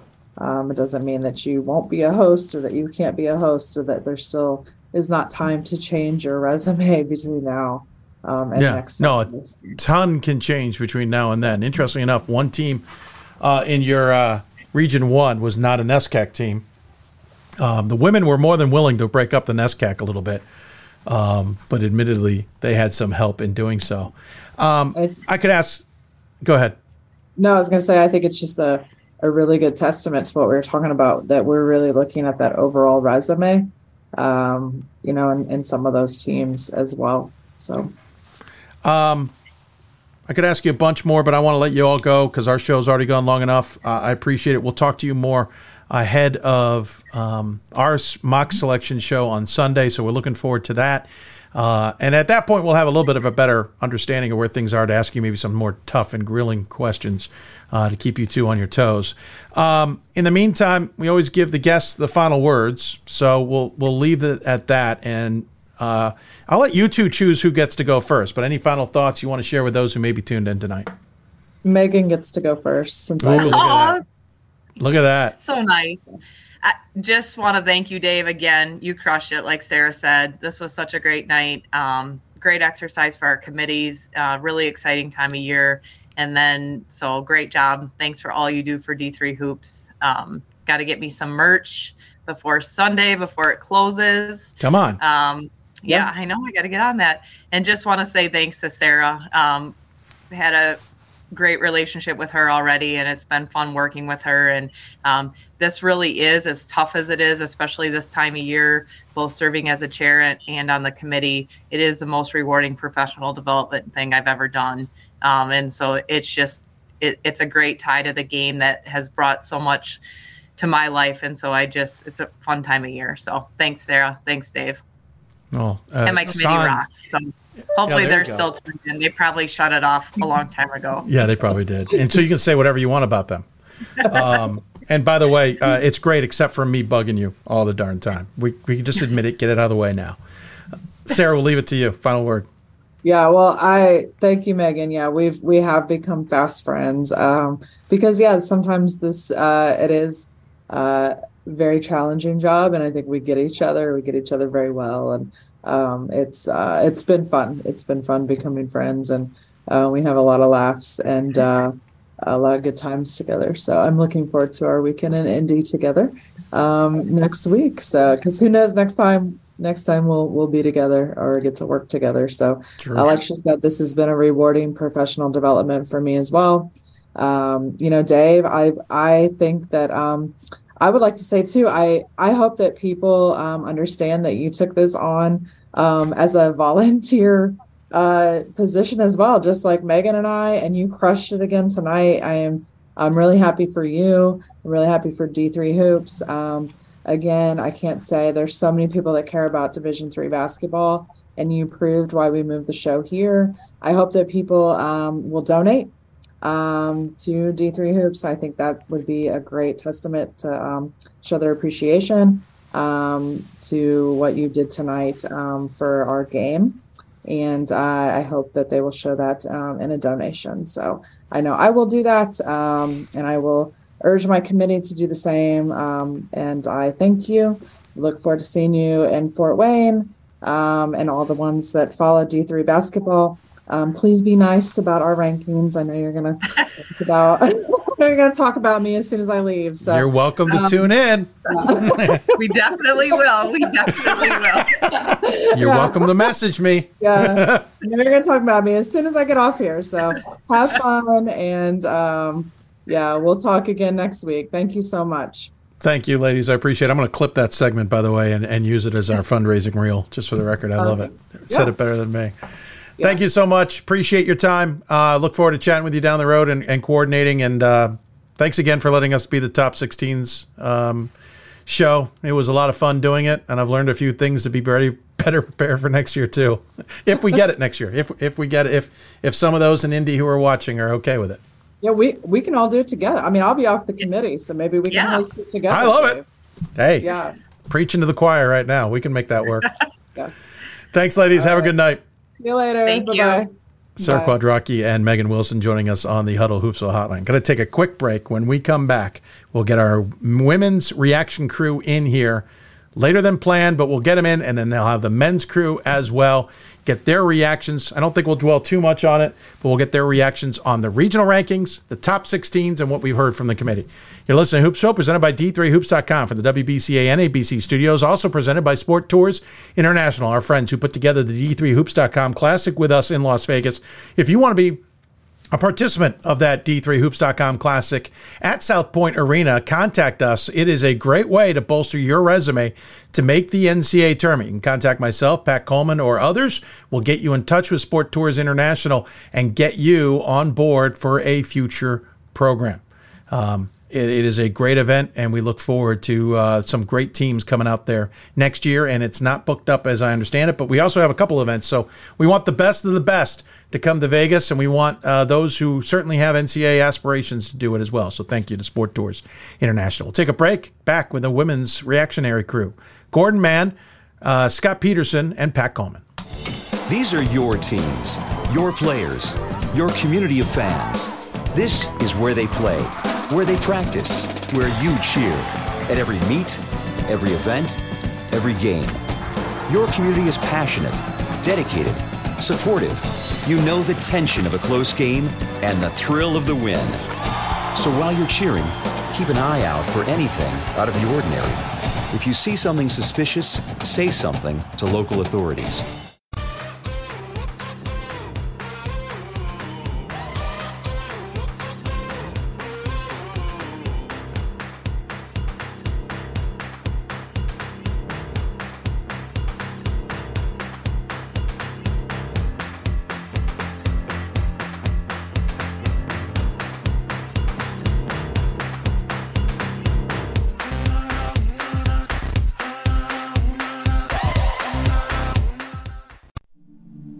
I used to never really talk.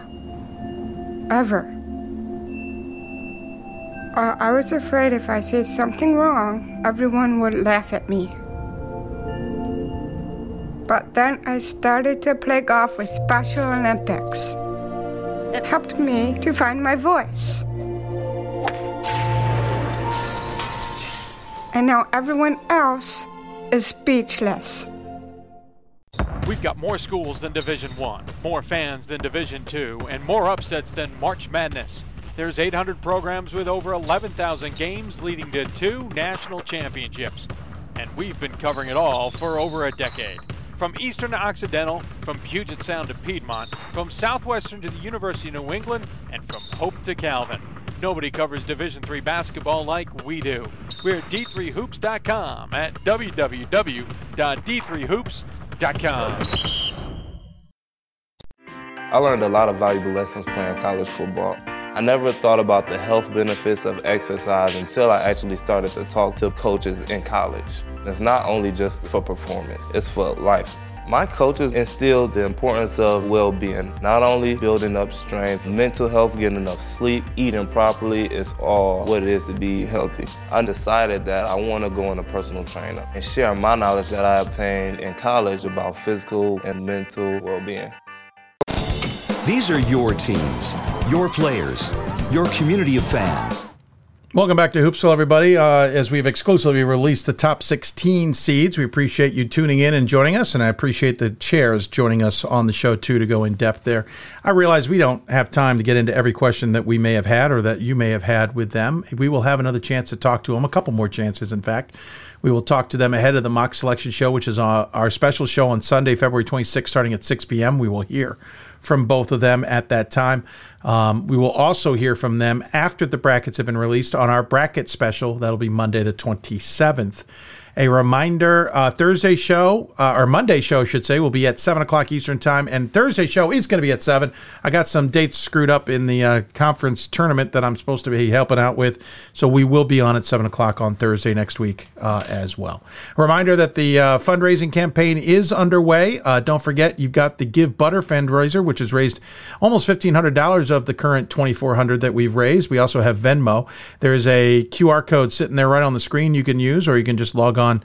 We've tweeted out many a link too as well, but we'll try and share more information. We also have the opportunity to buy merchandise. We'll tweet out more of that information coming up here shortly too, because that will run through Sunday night and then it's shut down. We want to make sure everybody gets those opportunities to get the shirts that they want. Some of the new ones we've got put on order as well. We want to get those to people before the season ends, before the NCAA tournaments end as well.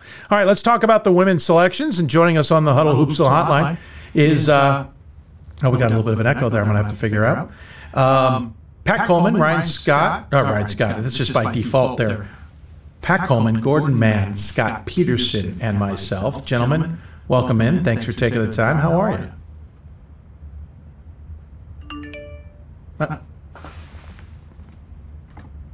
I'm not hearing Pat. That's strange. Do you guys hear him? Oh, I know what happened. Hold on. Bear with us. Because it's the simple things, folks, that you forget to add.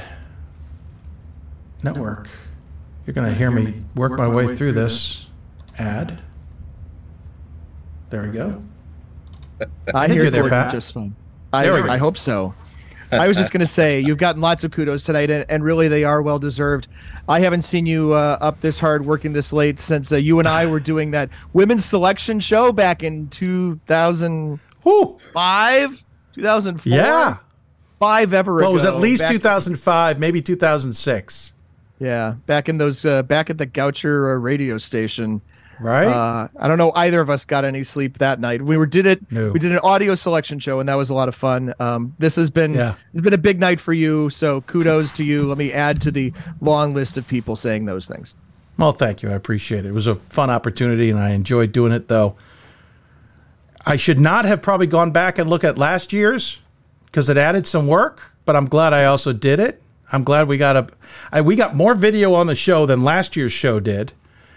Sans a couple of schools. We don't need to do that, but I'm glad that they all sent them in, and yeah, lessons for next year. Even the vertical video, that was great. So lots of yeah. Anyway, kudos to you. That's what you. I wanted to lead off with. Thank you. I appreciate that. Gordon, your reactions to what you saw in the top 16s. The women are certainly your focus a lot of the time. Curious what you thought of it. Yeah, a lot of teams, pretty heavy concentration in the Northeast. Four of the 16 were in the Northeast, between the 2 in Region 1 and the 2 in Region 2. I know the bracket comes together in different ways, but if I'm Trinity of Texas, I'm not looking at this and thinking I've got a real great chance to host on the second weekend, because none of the 16 other than me are west of whatever. No I guess Whitewater. But you don't see you don't see teams from the Northwest Conference or whatever of Iowa or even the ASC and say, oh, they're going to try and protect that team. Nope, you're playing Arden Simmons in the second round of the tournament, probably. So I understand it's partly a geographic. I'm not saying that the numbers should shake out differently. It's just if I'm watching it from Trinity, I'm probably a little bummed. Yeah, I agree with you. Scott, your thoughts? I don't think Newport can host second weekend either, Gordon, geographically. No, they can't. My main thought is that you asked a pretty direct question about strength of schedule, Dave, to Megan. And she said, I think we as the committee have closed the gap a bit. And I agree 1,000,000%. There are resumes and profiles here that the only way you put them here is if you are bumping up how you value strength of schedule. Yeah. It's interesting to get different answers from different committees, and I think they're still trying to come together to be a little bit more similar. But you can definitely tell that there's committees where different people get on it with a different preconceived notion, for lack of a better description, and they have different perspectives on things. I think another one you see that in is, well, we saw it with the women are used last week's rankings that we did not see. Well, the men said they flat out don't use that, and we see it, I think, in how they evaluate results versus regionally ranked opponents as well. Rightly or wrongly. Well, Megan was pretty clear that they evaluate the quality of those ranked wins. I don't know if we've heard such a clear statement. No, that's true. We've heard it from the men's side, and Megan said basically the same thing. No, they have definitely stepped in that direction. Absolutely agree with you. They have made a leap even in that direction. Yeah, I think so. I think, we go back to, it isn't all that long ago, right, that you could look at the two brackets or the two sets of at-large teams, and if you took the names off the resumes and just gave me the resumes of all the women's at-large teams and the resumes of all the men's at-large teams, you'd know right away which set was which set, because one of them would have somebody who's 23-4 with a 496 strength of schedule or something like that. These groups have gotten so much closer together. But I think if you also, then said one of our two committees is going to make sure to include a team from each of the 10 regions and the other is not, I probably would have guessed just based on tradition that it was the women's basketball committee, and that is what we got here. I don't know necessarily who I'd leave out. Maybe I have a name in mind. Maybe there's a region that I would have left out in favor of somebody else. But as I kind of go through and look at who's in this and who's not, one of the kind of breakpoints is just games against regionally ranked opponents. They chart them as wins and losses, right? But I just add up wins and losses for just contests against ranked opponents. And, New Paltz is the first one left out in the 3. They have 5 games against ranked opponents. Messiah is the first team left out behind Scranton in the 5. They have just 5 games against ranked opponents. It seemed like it's not an exclusive breakpoint, right? Because Hope is in with 5. Ithaca's in with just 4. But it felt like that's maybe a bit of a break point here where between teams that got in and teams that did not. I also thought it was interesting that where Megan said that it sounded like this year, I hope I'm not extrapolating or putting words in her mouth, but I think she said that because the committee was more experienced, they were more comfortable going with strength of schedule and less reliant on winning percentage, which is sort of what I would expect. I mean, maybe it's an unfair generalization, but I would expect coaches to value winning percentage, particularly if you're from a region and you're from a program that has not had a national profile. I would expect you to value that pretty heavily, both for your own, from your own personal bias perspective and just from the perspective of saying, look, I really don't know how my small New England conference or my upstate New York conference or my, whatever conference compares to these other programs until you get to the Final Four and you see them play and you go, oh, wow, this is a different level of basketball.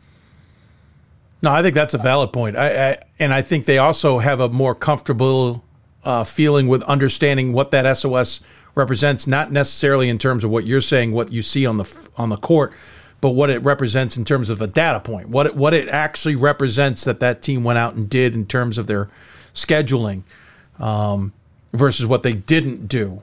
And I can totally understand how a coach in their first year is going to be like, do I really trust a strength number based on this math? And then later go, oh, I understand how that plays together. Got it.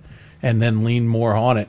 And I think on the women's side, we've seen a lot of turnover in the last few years. This is about the first time we've had it settle a little bit. And as a result, it's been tough to gauge the women, whereas the men have been much more settled, and they can get into a routine of how they do it because they're only training a couple of people to understand it versus the majority are already on that page. We got a little bit more turnover on the men's side this year, and I wonder if that's just added a little bit more interest. But I know we're primarily talking about the women here. I'm curious. Speculation that we can't answer, but I certainly see where these sorts of things, and we've seen it with committees in the past, right? When a committee has a bunch of new people, I don't know. Sometimes it manifests itself in at-large selections. Often it manifests itself in bracketing, which is not nearly as creative if your committee is a little less experienced. But there are definitely differences. Scott, you tweeted earlier that you were going to hold your opinions during the announcements for the show. I'm curious if you got any that you want to share now. Yeah, so I had two main questions coming into this. My first one is, are the criteria being valued the way that I personally would like to see them valued? But secondly, and much more importantly, are the criteria being applied consistently? Again, as I deem them to be, right? When it comes to the first question, I love how the committee is valuing criteria, right? If you're seeing Whitewater and Wash U and Tufts in here, it means that they are willing to look below 800 winning percentage if the other criteria warrant it. I love it. On the second question, I think there are 3 or 4 teams that I have questions about how they got to the exact spot they are. If you change those teams, I think I see incredible consistency in how they're valuing criteria relatively through the top 16. But if I can get to my top one, I do not get Transylvania at 5. Sarah talked about prioritizing a well-rounded resume on the men's side. She was very clear on the men's side. It would appear that that is not important on the women's side. If we are looking at these top 16 teams, Transylvania is tied for first in winning percentage. They have the 15th best strength of schedule, and they have the 16th best results versus region ranked opponents. They're 1-0. They've played one game. It was against a number 6 in a region that is probably going away. And if you are going to have a perfect record do the heavy lifting required to get Transylvania 5th, I don't know how you put Scranton and Christopher Newport behind Smith. I don't know how both of those happen together. Fair. Right? If you're going to put Whitewater 6th, you have to push up how you are weighting strength of schedule and results versus regional ranked opponents, because Whitewater is incredible on those two, but it has to make up for that 792 winning percentage, which is a big gap to a lot of these other teams. And I just don't like, if you put Transylvania 11th, almost everything else makes sense, right? Like, we had some questions about Hope, but if you look at the resumes around Hope, you can see why Hope's behind them, and you can see why all those resumes are 11 through 16. All that makes sense. That's interesting, because when you started to talk about that, my thought was, at some point, I think we go back to the conversation on the women's side where the win-loss eventually is, I don't want to say rewarded, but acknowledged. And they move them up. And we've seen that historically. And I mentioned it earlier, Lancaster Bible men in 2016 were going to lose. If they lost in the conference tournament, we're going to be left out of the NCAA tournament because they have a piss poor SOS, etc. Because the men aren't going to respect the win-loss as much as the women are. And I was going to say, I think that's what's happening here until you made the point about Smith. And that's where I think's an interesting twist that I hadn't considered, because I get why Smith's up there. But you're right. If they're valuing the win-loss that much, why would Smith not be third? Yeah, or at least second, right? Or second, right. I'm just... Right, because Smith has overwhelming strength of schedule and ROs, right? If you dig into their loss, it's not a great one, right? Framingham was a little bit down in the region, right? A lot of the other top teams that have a big loss is against, a top 3 in the region generally. But but are they ranked?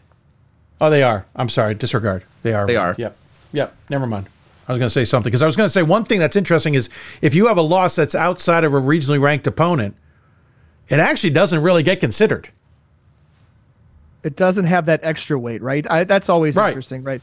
That's one of the things that people often criticize about this system, right? Is that the games against regionally ranked opponents have double weight or maybe even more weight, right? Because they're already really contributing to your strength of schedule. If you've won those games, they're contributing to your win percentage. And now here they will also contribute to this wins against results against ranked opponents. I can totally see where you're coming from there. Right. Where does a win or a loss to a mediocre team get referenced? It doesn't get extra consideration anywhere here unless it's a common opponent. Yeah, exactly. Sorry. Yeah, that's all right. I've been looking at common opponents and head-to-head for almost every of the two teams next to each other, and there's almost nothing there. There's very few common opponents or head-to-head. Yeah. No. Like even Hope and Baldwin Wallace, there's no common opponents, which kind of floored me that there's not even a single game. I thought there was one. Otterbein? Yeah, Hope has played Otterbein, right? I just saw that. That was referenced on Twitter. They're both 3-1 against common opponents. They've not played each other, so there are 4 common games there. Yeah. My bad. So Scott, let me ask. Sir. I think you mentioned, Scott, one of the one of your maybe pairs or one of your ones. Are there others that you want to bring up that maybe this group could discuss? So the first key that I had was Whitewater at 6, because that means, hey, we're going to look at a winning percentage under 800. But then we waited until 10th to see Tufts. And I think Tufts is an iota below Whitewater in terms of resume. And I would be very interested. Why would they slot those teams between them? I think there's a little bit of difference.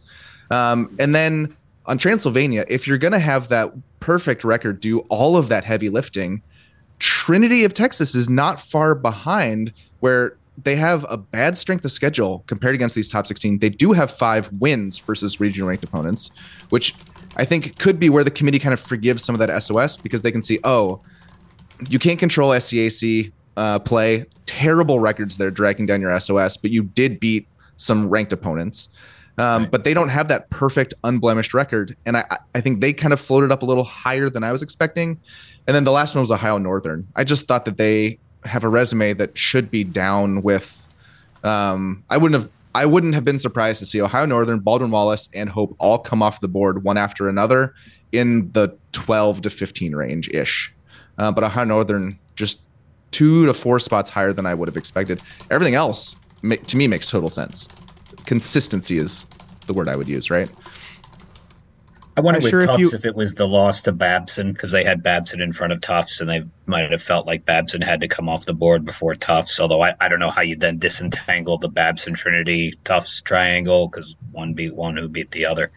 I was surprised Tufts was not a little higher, and I'm also just used to seeing the NESCAC teams, because of the way this process has played out, generally fare pretty well. Once I saw Whitewater, I think you're right that Babson has to come off first, but I would have expected to see Tufts next, ahead of both Trinity of Texas and Ohio Northern. And then all 3 of those teams start to look way more consistent. So I wasn't really sure in that range. Yeah. That is interesting. I mean, from a bracketing perspective, though, as concentrated as things get in the Northeast, you're not really going to – you could very well – first weekend, you could definitely have – Smith, Babson, Tufts, and they can all host. Maybe even Trinity, but then it just they totally it's harder can. to get 4 teams there. And I guess I'm always excited when the bracket has geographic weirdness to it. When you get mixes between the two, I would just hope that the next weekend isn't Babson, Smith, Trinity, or whoever, and Tufts, right? And the same 4 teams who have played each other, who are an hour and a half apart from each other, will do it all over again. They'll totally throw Scranton in there from a matchup perspective. They'll totally throw Scranton in there, Gordon. You know that.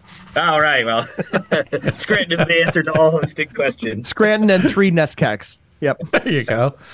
Lucky Scranton. Yeah. Where have I heard that one before? Mm-hmm. No, I do like how the women are evolving a little bit, because it used to be win-loss heavy. I remember one year when we were making mock selections, we got done doing the men, pivoted to the women, and we missed 2, and it was because my brain didn't get out of that men's gear. And we missed 2 because those 2 had we picked 2 teams who had worse win-loss but better SOS.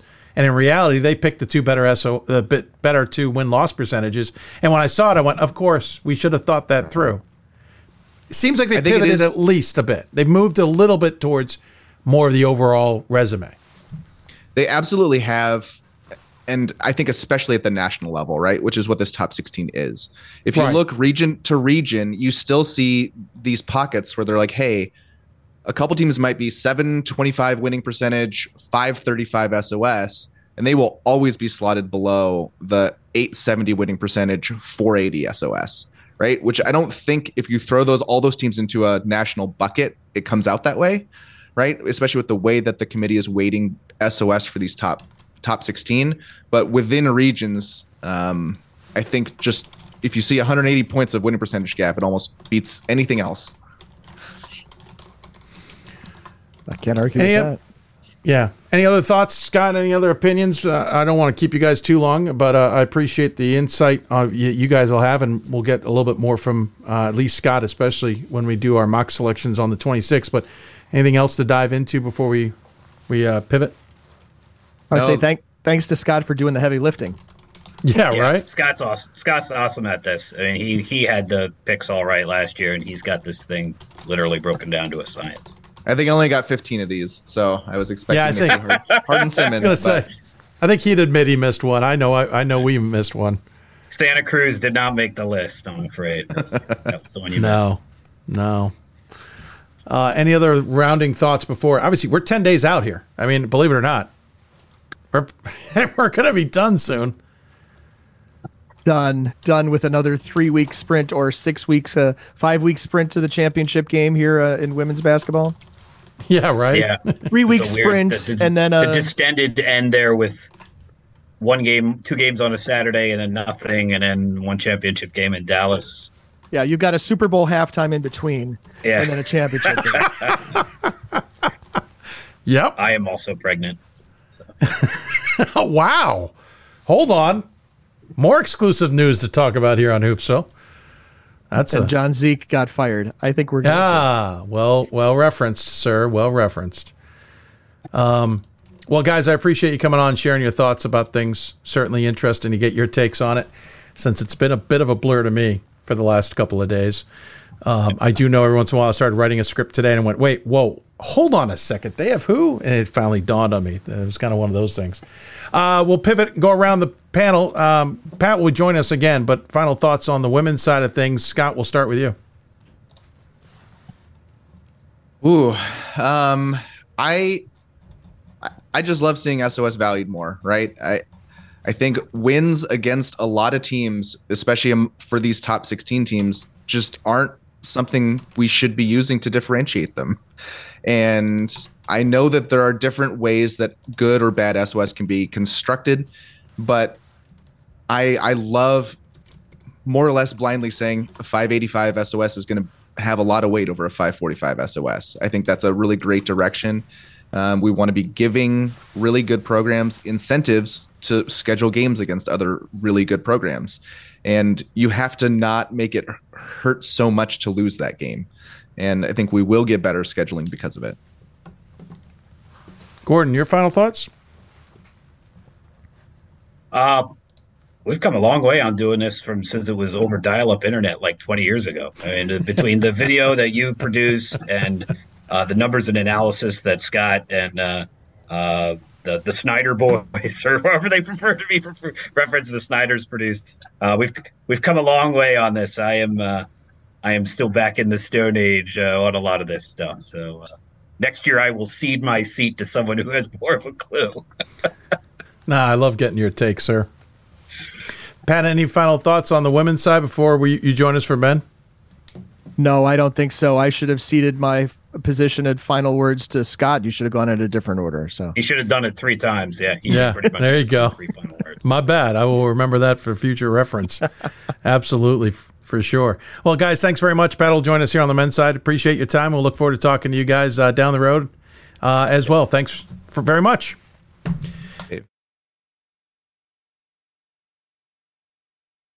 Pat, Gordon, and Scott joining us on the Huddle Hoopsville Hotline. Going to take another break. When we come back, we will talk to our men's reactionary panel. They are Pat Coleman, Ryan Scott, Matt Snyder, maybe others. We'll see. You're listening to Hoopsville, presented by D3Hoops.com from the WBCA and ABC studios. Also presented thanks to our partners now at Sport Tours International.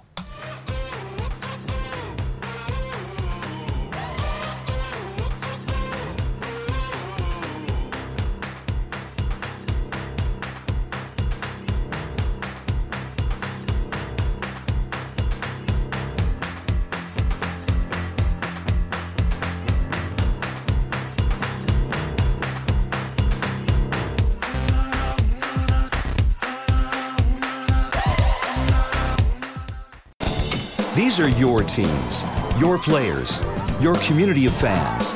This is where they play, where they practice, where you cheer. at every meet, every event, every game. Your community is passionate, dedicated, supportive. You know the tension of a close game and the thrill of the win. So while you're cheering, keep an eye out for anything out of the ordinary. If you see something suspicious, say something to local authorities. It starts right when you hit the court. You imagine your finest moment. The game-winning shot that gets you to the dance, a monster dunk or no-look pass, and cutting down the net. Sports lets us dream of our own success and prepare us for our finest moments on and off the court.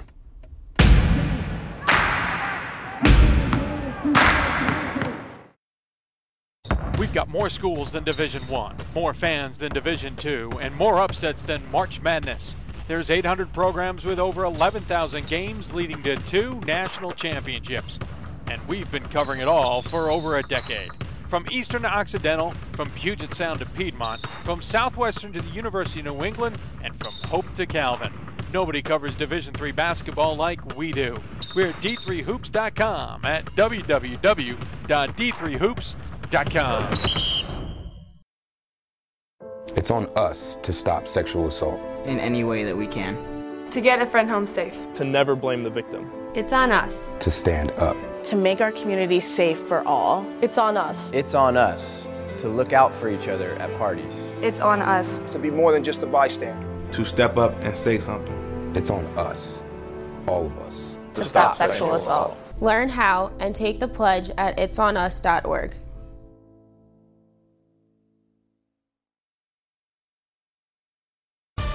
Welcome back to the Hoopsville exclusive show. Well, we're not really in the exclusive mode anymore, but it was nice to talk to both committee chairs and get the top 16s released. Thank you for tuning in for that. Hope you enjoyed it as much as we did. If you got questions for us, tweet us at D3Hoopsville, hashtag Hoopsville, email us hoopsville@d3sports.com. You can also join us on Facebook. We're live simulcasting the show, facebook.com/Hoopsville. We're also live simulcasting on YouTube, youtube.com/D3Hoopsville. Pivoting now to talk men's basketball and what is going on there. Oh, got to change the setting. Bear with me. We will talk to our men's crew to discuss what they think we've seen in this alliteration, as it were, of the top 16s. And joining us on the Blue Frame Technology Hoopsville hotline, I said Blue Frame again. It's the Huddle Hoopsville hotline. Pat Coleman joins us once again in the upper corner. Ryan Scott from D3 Hoops as well. And Matt Snyder, who is... I'm amazed that he's willing to go on camera after his Knights did not so great in trying to complete a good season there. So you okay? Everything all right? Doing okay. Yeah, we'll go ahead and win Pool A and everything will be good. There you go. Well, that's a good goal to have. Both Hope and Calvin winning at their opponent's floor this season. By the way, nice of Calvin and Hope to get together despite that rivalry, and salute to Michigan State by having everybody wear green. That was outstanding. I know it's a Michigan thing to some degree. Obviously, Michigan State is somewhat nearby, but tip of the hat, to say the least. All right. Thoughts on the men's side of things. At one point, Ryan Scott was blowing up my alerts on my phone or my wrist. I thought something was broken. And I know Matt Snyder has been chiming along. Do you guys want to do rock, paper, scissors to see who goes first on this one? Yeah, Ryan can go. Oh, well, there you go. I mean, I think Sarah actually answered the question that we had for us in saying that while the committee, when they did the regional rankings, did not take into account where teams were ranked this week, but they did for the top 16. I think everyone was a little surprised not to see St. Thomas in this list, being that they have better numbers than Johns Hopkins in every single category across the board. But once she said that they did actually compare who you beat, then, Johns Hopkins' defeat of Swarthmore obviously put them in. The number one thing I think I'm looking at for all of this is just, at least for the top 16, how important those regional ranked wins actually were. It seems like that determined a whole lot. Seeing Rowan and Stockton as high up as they were has to be attributed to that regionally ranked wins, which also came into play with who Hopkins beat. Fair. And let's just also say someone in Texas is probably going to have to host. So just because we saw a top 16 doesn't. So right. We're going to see someone down there. So St. Thomas, it's not like they're out of this conversation, and a lot can change in 2 weeks too. So just wanted to point that out. Yeah, I think for me, I'll jump in next. St. Thomas is still the most surprising thing. You compare their resume to Wheaton, let's say, who we saw at 10. They have according to my numbers, an identical strength of schedule. St. Thomas has a higher winning percentage, and they have one less regionally ranked win, but the regionally ranked wins are of very similar quality. Wheaton's regionally ranked wins are against like North Park and Carthage, who are kind of in the 3 and 5 slots. St. Thomas, Texas has wins over I got to find that here. I think Texas, Dallas, they've beaten, and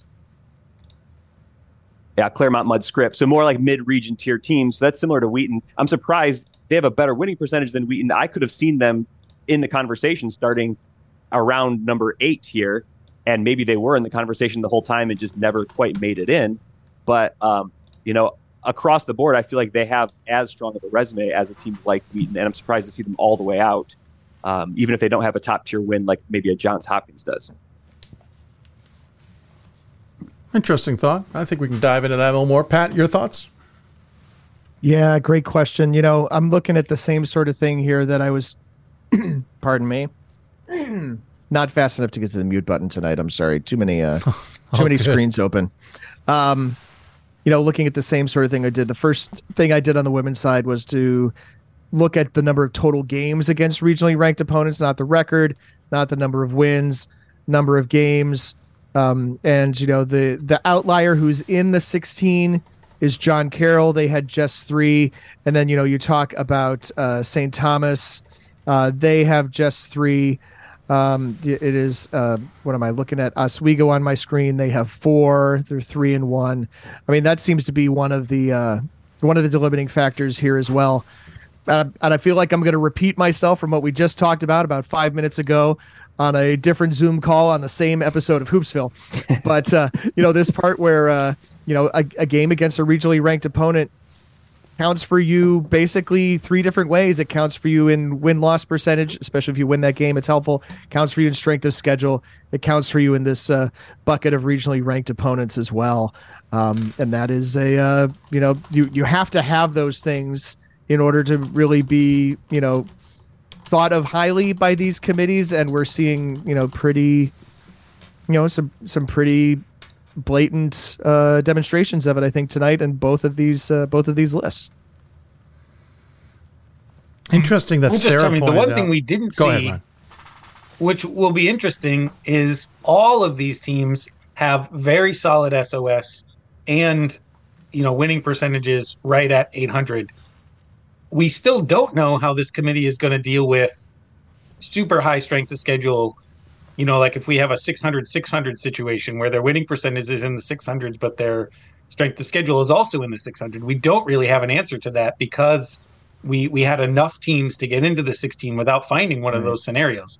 I kind of expected Oswego and Rochester to pop into this because of how much they've been prioritizing strength of schedule. The fact we didn't see them doesn't answer the question of what they think about Rochester in a national perspective.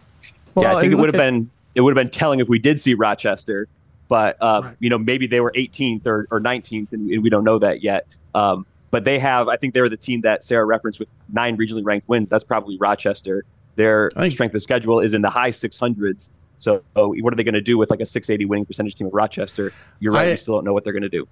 Rochester is feeling more and more like an Oshkosh from those, whatever year that was, where they don't necessarily have a resume that wants any of us to pick them,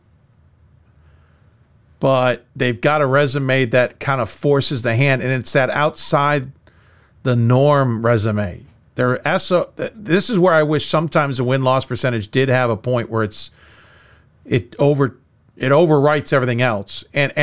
And Sarah said there are Mendoza lines. There are points where they will not be considered. I don't know how close Rochester is to that. She's never given that actual number up. I think we've usually deduced. I mean, at one time we deduced it was 660 or 670 on win-loss. Oshkosh made that one kind of stray south to what, about 650 or whatever it was. And the line for SOS has always been 500, maybe a tad higher. I think it's always been 500. Well, certainly the line here for the top 16. You guys mentioned that Oswego has a good strength of schedule, but it's lower than any of the 16 that are in here. Oh yeah, absolutely. Only by 0.002, right? 543 for Oswego compared to 545 for Case. 43 for St. Joe's as well. Yeah, I get that. They've won a couple more games. It's your good point there. Yes, that overcomes it, I guess. We could talk about that kind of math too. And then Keene, just as a reminder, 525. That you guys, I think, correctly pointed out St. Thomas, right? That's a 565 SOS, but again, 3 results against regionally ranked opponents for them, 3 for Keene, 4 for Oswego, and those are some things that are slightly different again for everybody other than St. Joe's, which has won all of the games, and that also helps.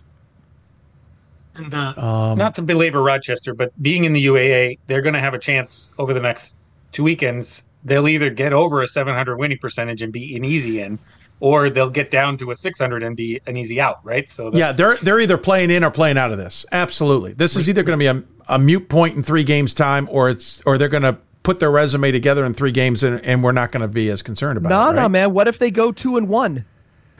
If they're 2-1, I think they're 680. If they're 1-2, they're 640. And I think we have a conversation about who we'll see on Rochester with both of those. Well, and their SOS will come down a little bit.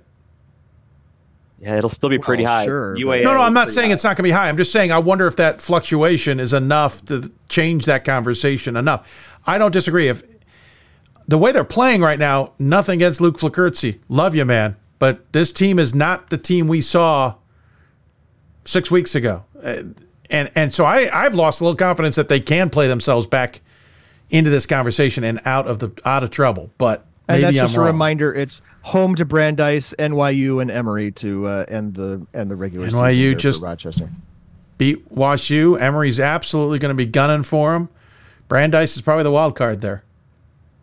And they're 5-6 in conference. Like if this was a D1 conversation, right? This would be we'd be talking about you go 1-2, then you're 6-8 in your league, right? These are in the end one of the things that we talk about is that these are still human beings making these decisions. They are still human beings voting, even though something like your conference record isn't necessarily on your on the sheet that's in front of you. It's got to be on people's minds. Agreed.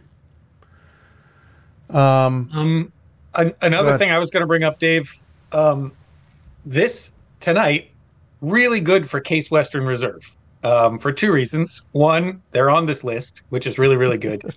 The other thing, the first 8 teams on this list are all super, super far east, which means they're almost definitely going to need 3 teams in Ohio to host.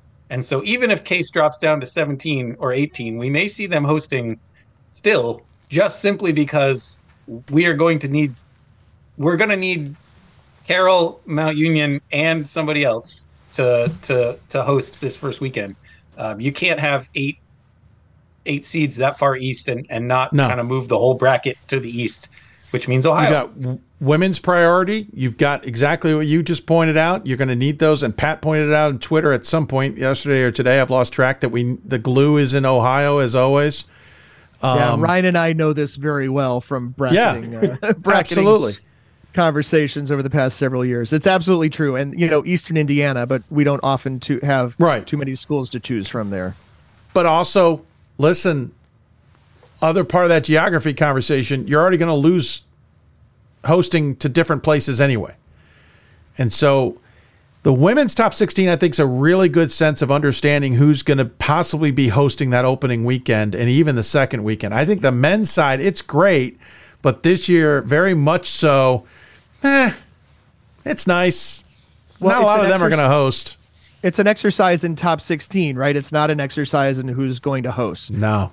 In a perfect world, those would be the same, but I don't need to tell anybody here or most of the people on Twitter who follow anything about D3 Hoops lately to know these things.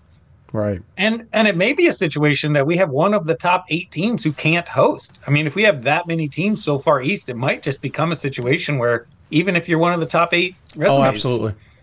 you just won't be able to. Ryan. No, I think we better buckle up for that. I know they want to protect those as much as they can, but realistically, they may not have a choice. Well, and so I'm going to go back to a thing that Megan said, but, we know that Megan and Sarah, the two committee chairs, talk a lot. They were both on the call at the same time when Megan said this, right, about the student athlete experience at some of the places that have hosted championships before, and that those are things that they look at either with an eye towards making sure they get corrected, or maybe that is a school that doesn't get to host the next time around. I would hope that the men's committee thinks about some of those things too, because I think those are perfectly valid conversations to have. I don't know as much. Yeah, I think those conversations take place. Whether they're as impactful on the men's side, I don't know. I think on the women's side, I think they're having some serious conversations, to be honest. It'll be interesting when the brackets come out. By the way, I guess we could have reminded everybody on the men's side while we're talking. It'd be a good idea to keep the audio live when I do that, but give everybody a reminder of who those 16 teams are. And honestly, the surprise to me, and I realize, again, it's the UAA schedule that's playing a role here, was the fact that Case Western and WashU got in. I think, and that Middlebury is sitting all the way up in the 3 spot. That one blew I thought it was a typo when I first got it. I thought Middlebury was in the wrong spot, but there's that example where parity is playing a role here. We're having more losses. What'd you say, Ryan?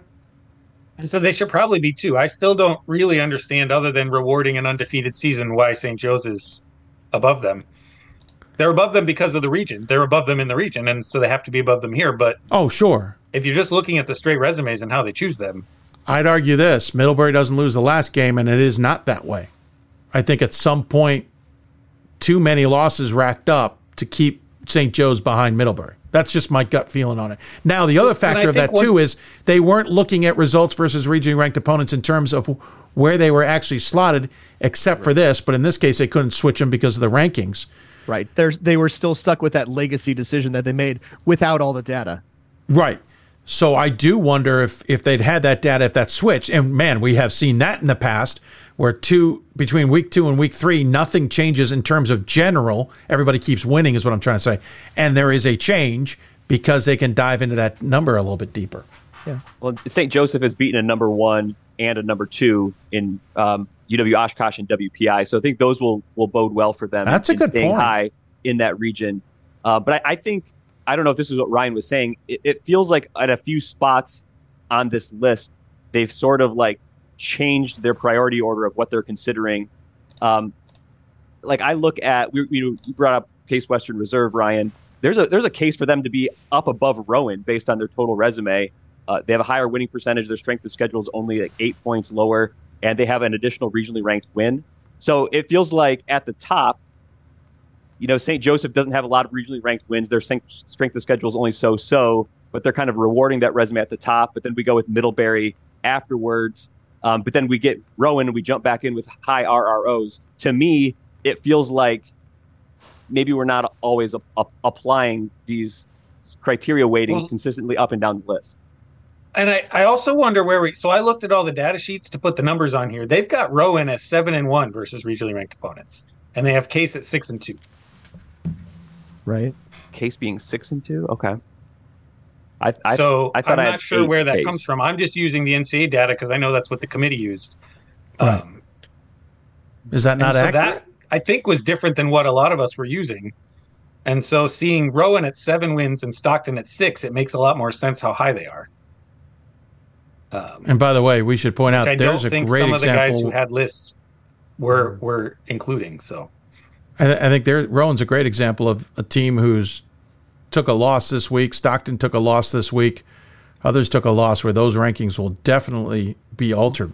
Now, in the region, maybe not, but if that top 16 were done again, it would.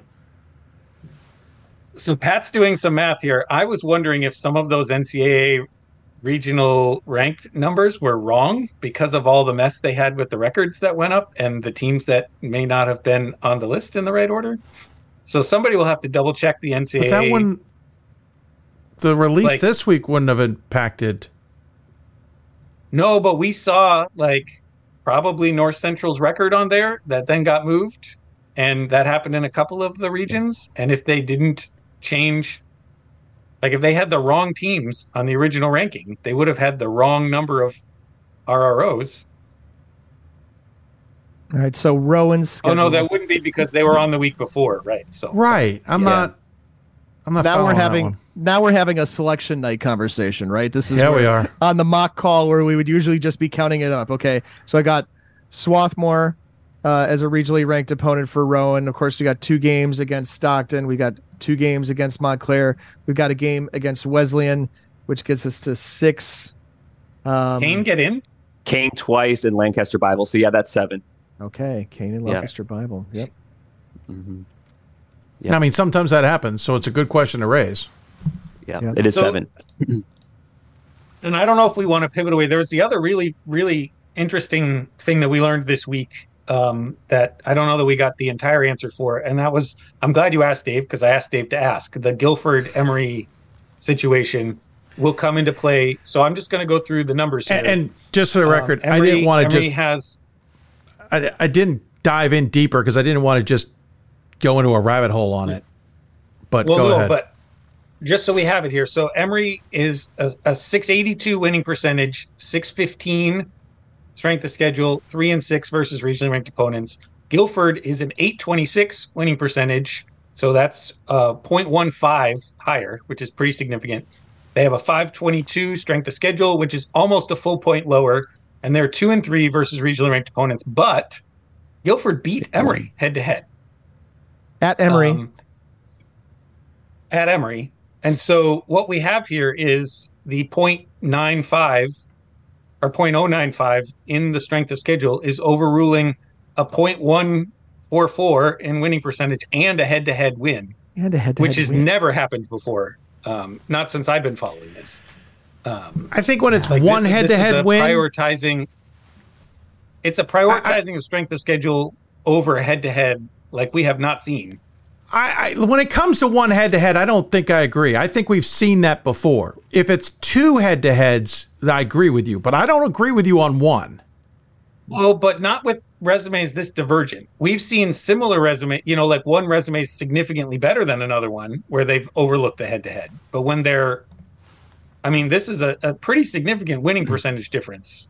Well, they did Wesleyan over Tufts in Region 1, and I think that was largely on the strength of the head-to-head. And that was, the gaps were, in that case, were smaller than it is with Emory and Guilford as far as winning percentage and strength of schedule.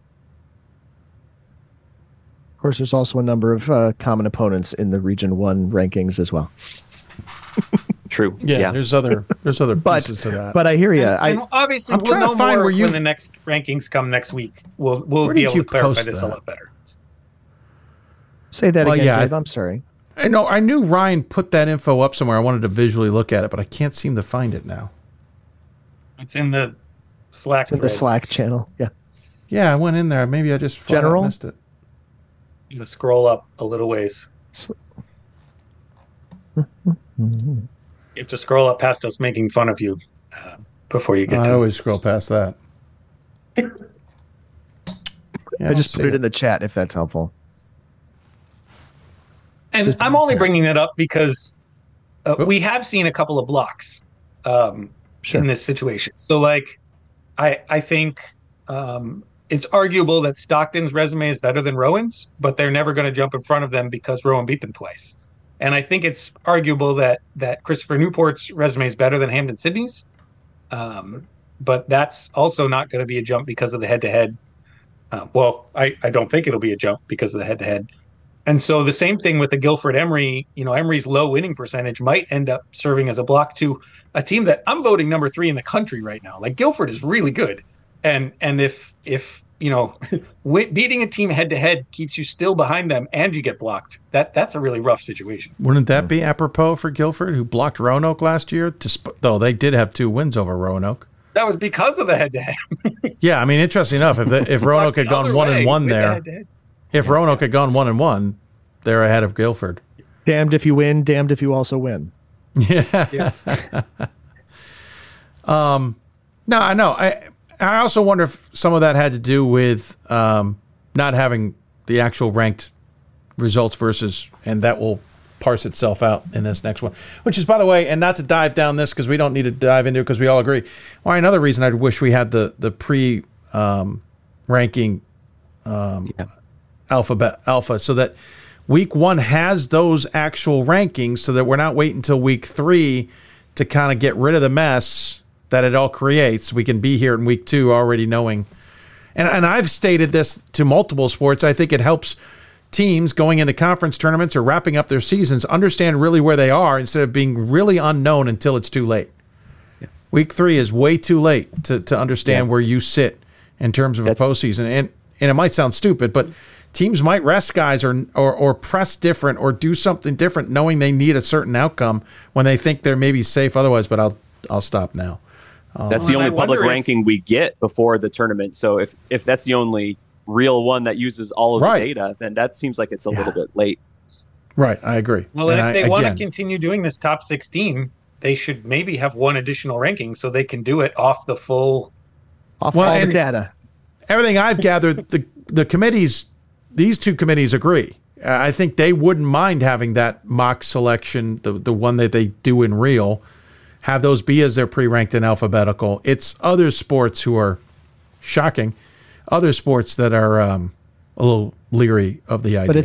But it's the men's basketball committee that put us here in the first place.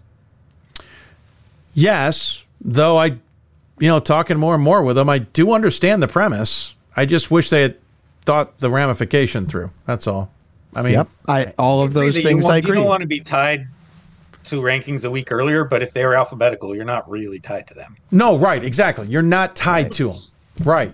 You're just filling in a data point that and Megan doesn't even have to worry. Her crew doesn't even have to worry about where they rank. It just fills it in, gets it done and dusted, and starts things anyway. But like I said, we know that. I don't know if there's much more to dive into at this point, but I appreciate all your time. So a quick reminder, and guys, we've all seen it at some point in time. Get your bid information in by tomorrow, and if you're listening to this on Friday, get your bid information in today. Even if you're regionally ranked or you think you might be regionally ranked, get it in.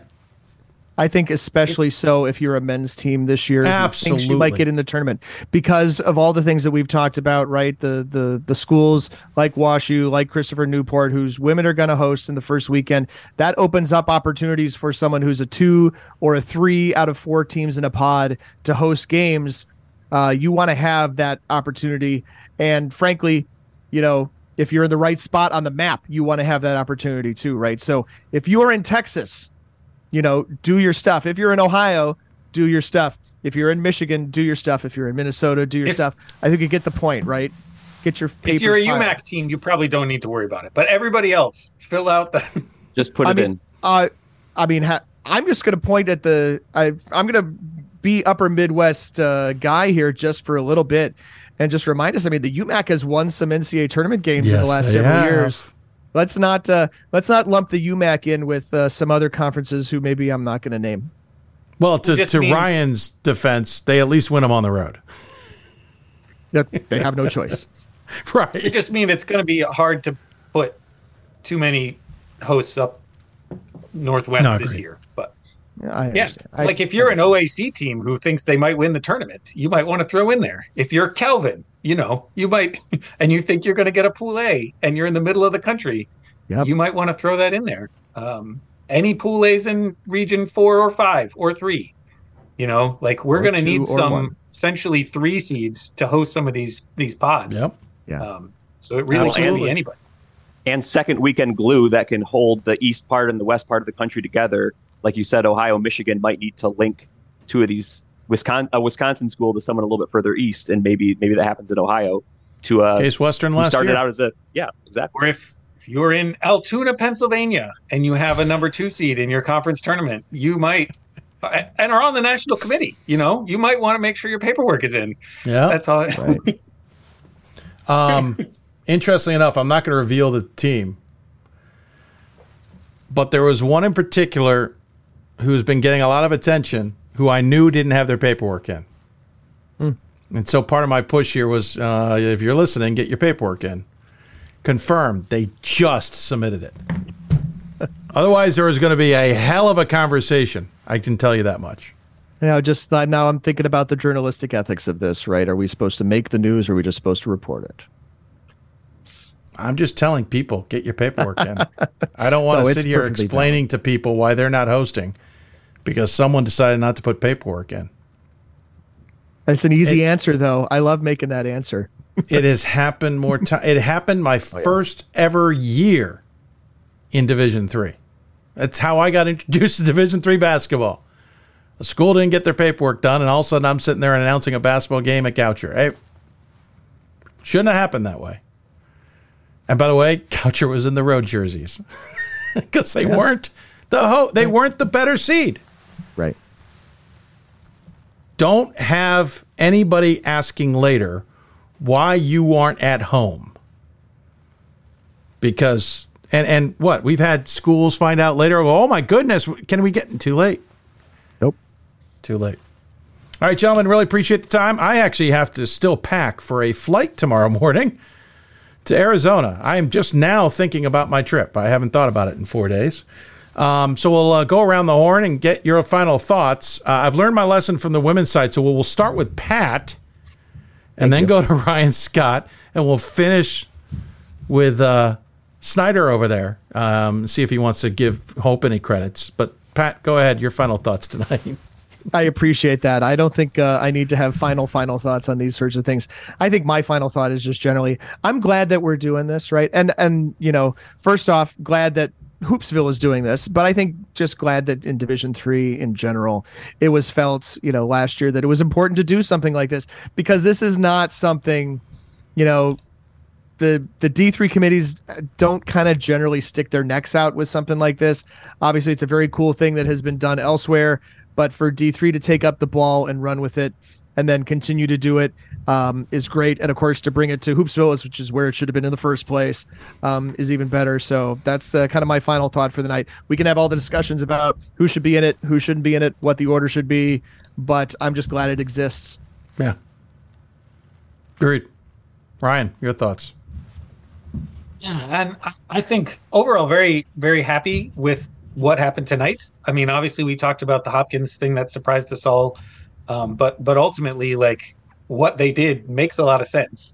And what we're really trying to do is predict what the committee is going to do. And I think they've given us a lot of information that'll help us do that as we go forward. So that is a really wonderful thing. And I'm excited for the next couple of weeks. And I was a little worried about what we were going to get, but I think we'll be able to predict, and we're going to go 20 for 20 this year. We're going to do it. Oh, gee. Why'd you have to go and say that? That is all on you. I'm just sitting back here in the background typing and tweeting. Now you're in. Nope, you're in now. Who's going to write the story? Are you going to write the story? We got automatic systems now that can write the stories for us, sir. All right, that's what we're going to do. ChatGPT will write our story for us. OpenAI story. I had half a thought about sending some of this to ChatGPT and seeing what it comes up with. That'd be like interesting to see. Like a Mount Union football feature story. Yeah, you didn't have to write an extra story this week at D3 football. So I did actually ask ChatGPT about Division III, and it didn't seem to know what it was. So we may not be quite ready for that yet. Well, we can get our tech guys like Matt Snyder get on that. Matt, any final thoughts, sir? Similar to what Pat said, I'm really appreciative that Sarah came on the show and Megan, and that they did it on Hoopsville. I think this is the right place for it. You've invested in the Division III community for 20 seasons now. I think you do a great job. I think it's awesome that we can be here having these conversations. I think if you go back to committees in the past, they've shied away from having open conversations about what they're doing. Now they're releasing their top 16 in advance of the tournament. I think that kind of thing is great. Yeah, we're going to quibble about where they have teams and if we think they're weighing strength of schedule too heavily now, or the women's had to come up higher in strength of schedule like they have in the past. But the openness, the transparency that they've showed, I think is tremendous for the sport. It's tremendous for the fans and followers of Division III like us. I think we gained so much useful information out of it. So thankful for those two women to come on your show. And it was amazing. And you produced it amazingly, Dave. It was very good. Thank you. I appreciate that. Well, gents, thank you for coming on too and helping me understand what I was reading. To some degree. What we're here for. Exactly. Well, look forward to having you guys down the road on other segments of the shows as we do in the next 10 days. Obviously, Pat, go to d3hoops.com for everything you need to know about Division III basketball. Ryan Scott and Matt Snyder do a lot of help with that, too. Guys, thanks so much. Take care. We'll talk to you soon. Thanks, Dave. As Pat, Ryan, and Matt joining us on the Huddle Hoopsville hotline. We're going to wrap up right from there because I can't take another break and then try and wrap because I'm brain dead at this point, to be completely honest. It has been a very long few days. I want to thank everybody who came on the show to chat. Pat Coleman, Ryan Scott, Matt Snyder, Scott Peterson, and Gordon Mann. I want to thank our committee chairs, especially Sarah Quadracki and Megan Wilson, willing to be on the show, but also, more importantly, themselves and their committees for entrusting us to announce the top 16s. It meant a lot to us when we got that call in December, and it meant a lot as we moved up. It didn't change in any way, shape, or form, except when I realized maybe I needed to do a little bit more work than I realized. But I absolutely had a blast doing it, and I'm glad that you all could enjoy it. I hope we'll take feedback. Anybody who liked what we did, something you want to see different maybe next time, we're open to ideas, and we'll certainly move forward to doing it next year as well. So here's the deal. Monday, 7 o'clock Eastern, I'm probably going to get both top 25 committees on if we can, our double take crews, to try and talk about the top 25s because I think it's important. Because on Thursday's show next week, we're at least at that point pivoting towards who's in and who's out of the top 20 or of the NCAA tournament. So it's still a work in progress, but that's one of my ideas. Talk to a couple teams as well. I'm literally taking a red eye back Sunday night into Monday, so that could be a fascinating show to tune into. You might just want to enjoy it at that point. Thursday, 7 o'clock Eastern next week as well. Again, pivoting towards who's in and who's out of the tournament. Maybe talking to teams who already found themselves on the bubble. Sunday, February 26th, 6 o'clock Eastern is usually our starting time. That is our Selection Sunday show. And then Monday, February 27th, 7 o'clock Eastern time will be our bracket breakdown show. That's more about breaking things down. We'll talk to the committee chairs at that point, too. Won't have as many coaches because they're harder to book that day. And we move on from there. So 10 days left in the regular season. We hope you'll choose Hoopsville to kind of keep up to date on stuff. By the way, Matt Snyder and his brother do a great job at D3 Datacast. Bob Quillman's been lending a hand at his QCast. And I think Riley and Scott are going to do a women's kind of mock stuff coming up this weekend. I'm sure there's stuff will be interesting as well. But we're all a community. We hope you're better informing you of everything that involves Division III, especially as we head towards the NCAA tournaments. Once again, thanks for tuning into the Hoopsville exclusive of the top 16 announcements and reactions. We appreciate you taking the time to do so. Please fundraise if you can. We've added some money here tonight, and I really appreciate that. It helps us tremendously grow this show past 20th seasons. Most importantly, once again, thank you for tuning in to this exclusive, and we appreciate all the support that you were able to provide us. We'll be back on the air next Thursday, 7 o'clock Eastern time. Thanks to D3Hoops.com, the Women's Basketball Coaches Association, National Association of Basketball Coaches, and our friends at Sport Tours. If you'd like to come on and advertise and sponsor in the next few shows as well, contact me and we'll get you a part of the show. Thanks for tuning in, everybody. We will see you back here from the WBCA and ABC studios on Monday. Good night, everybody.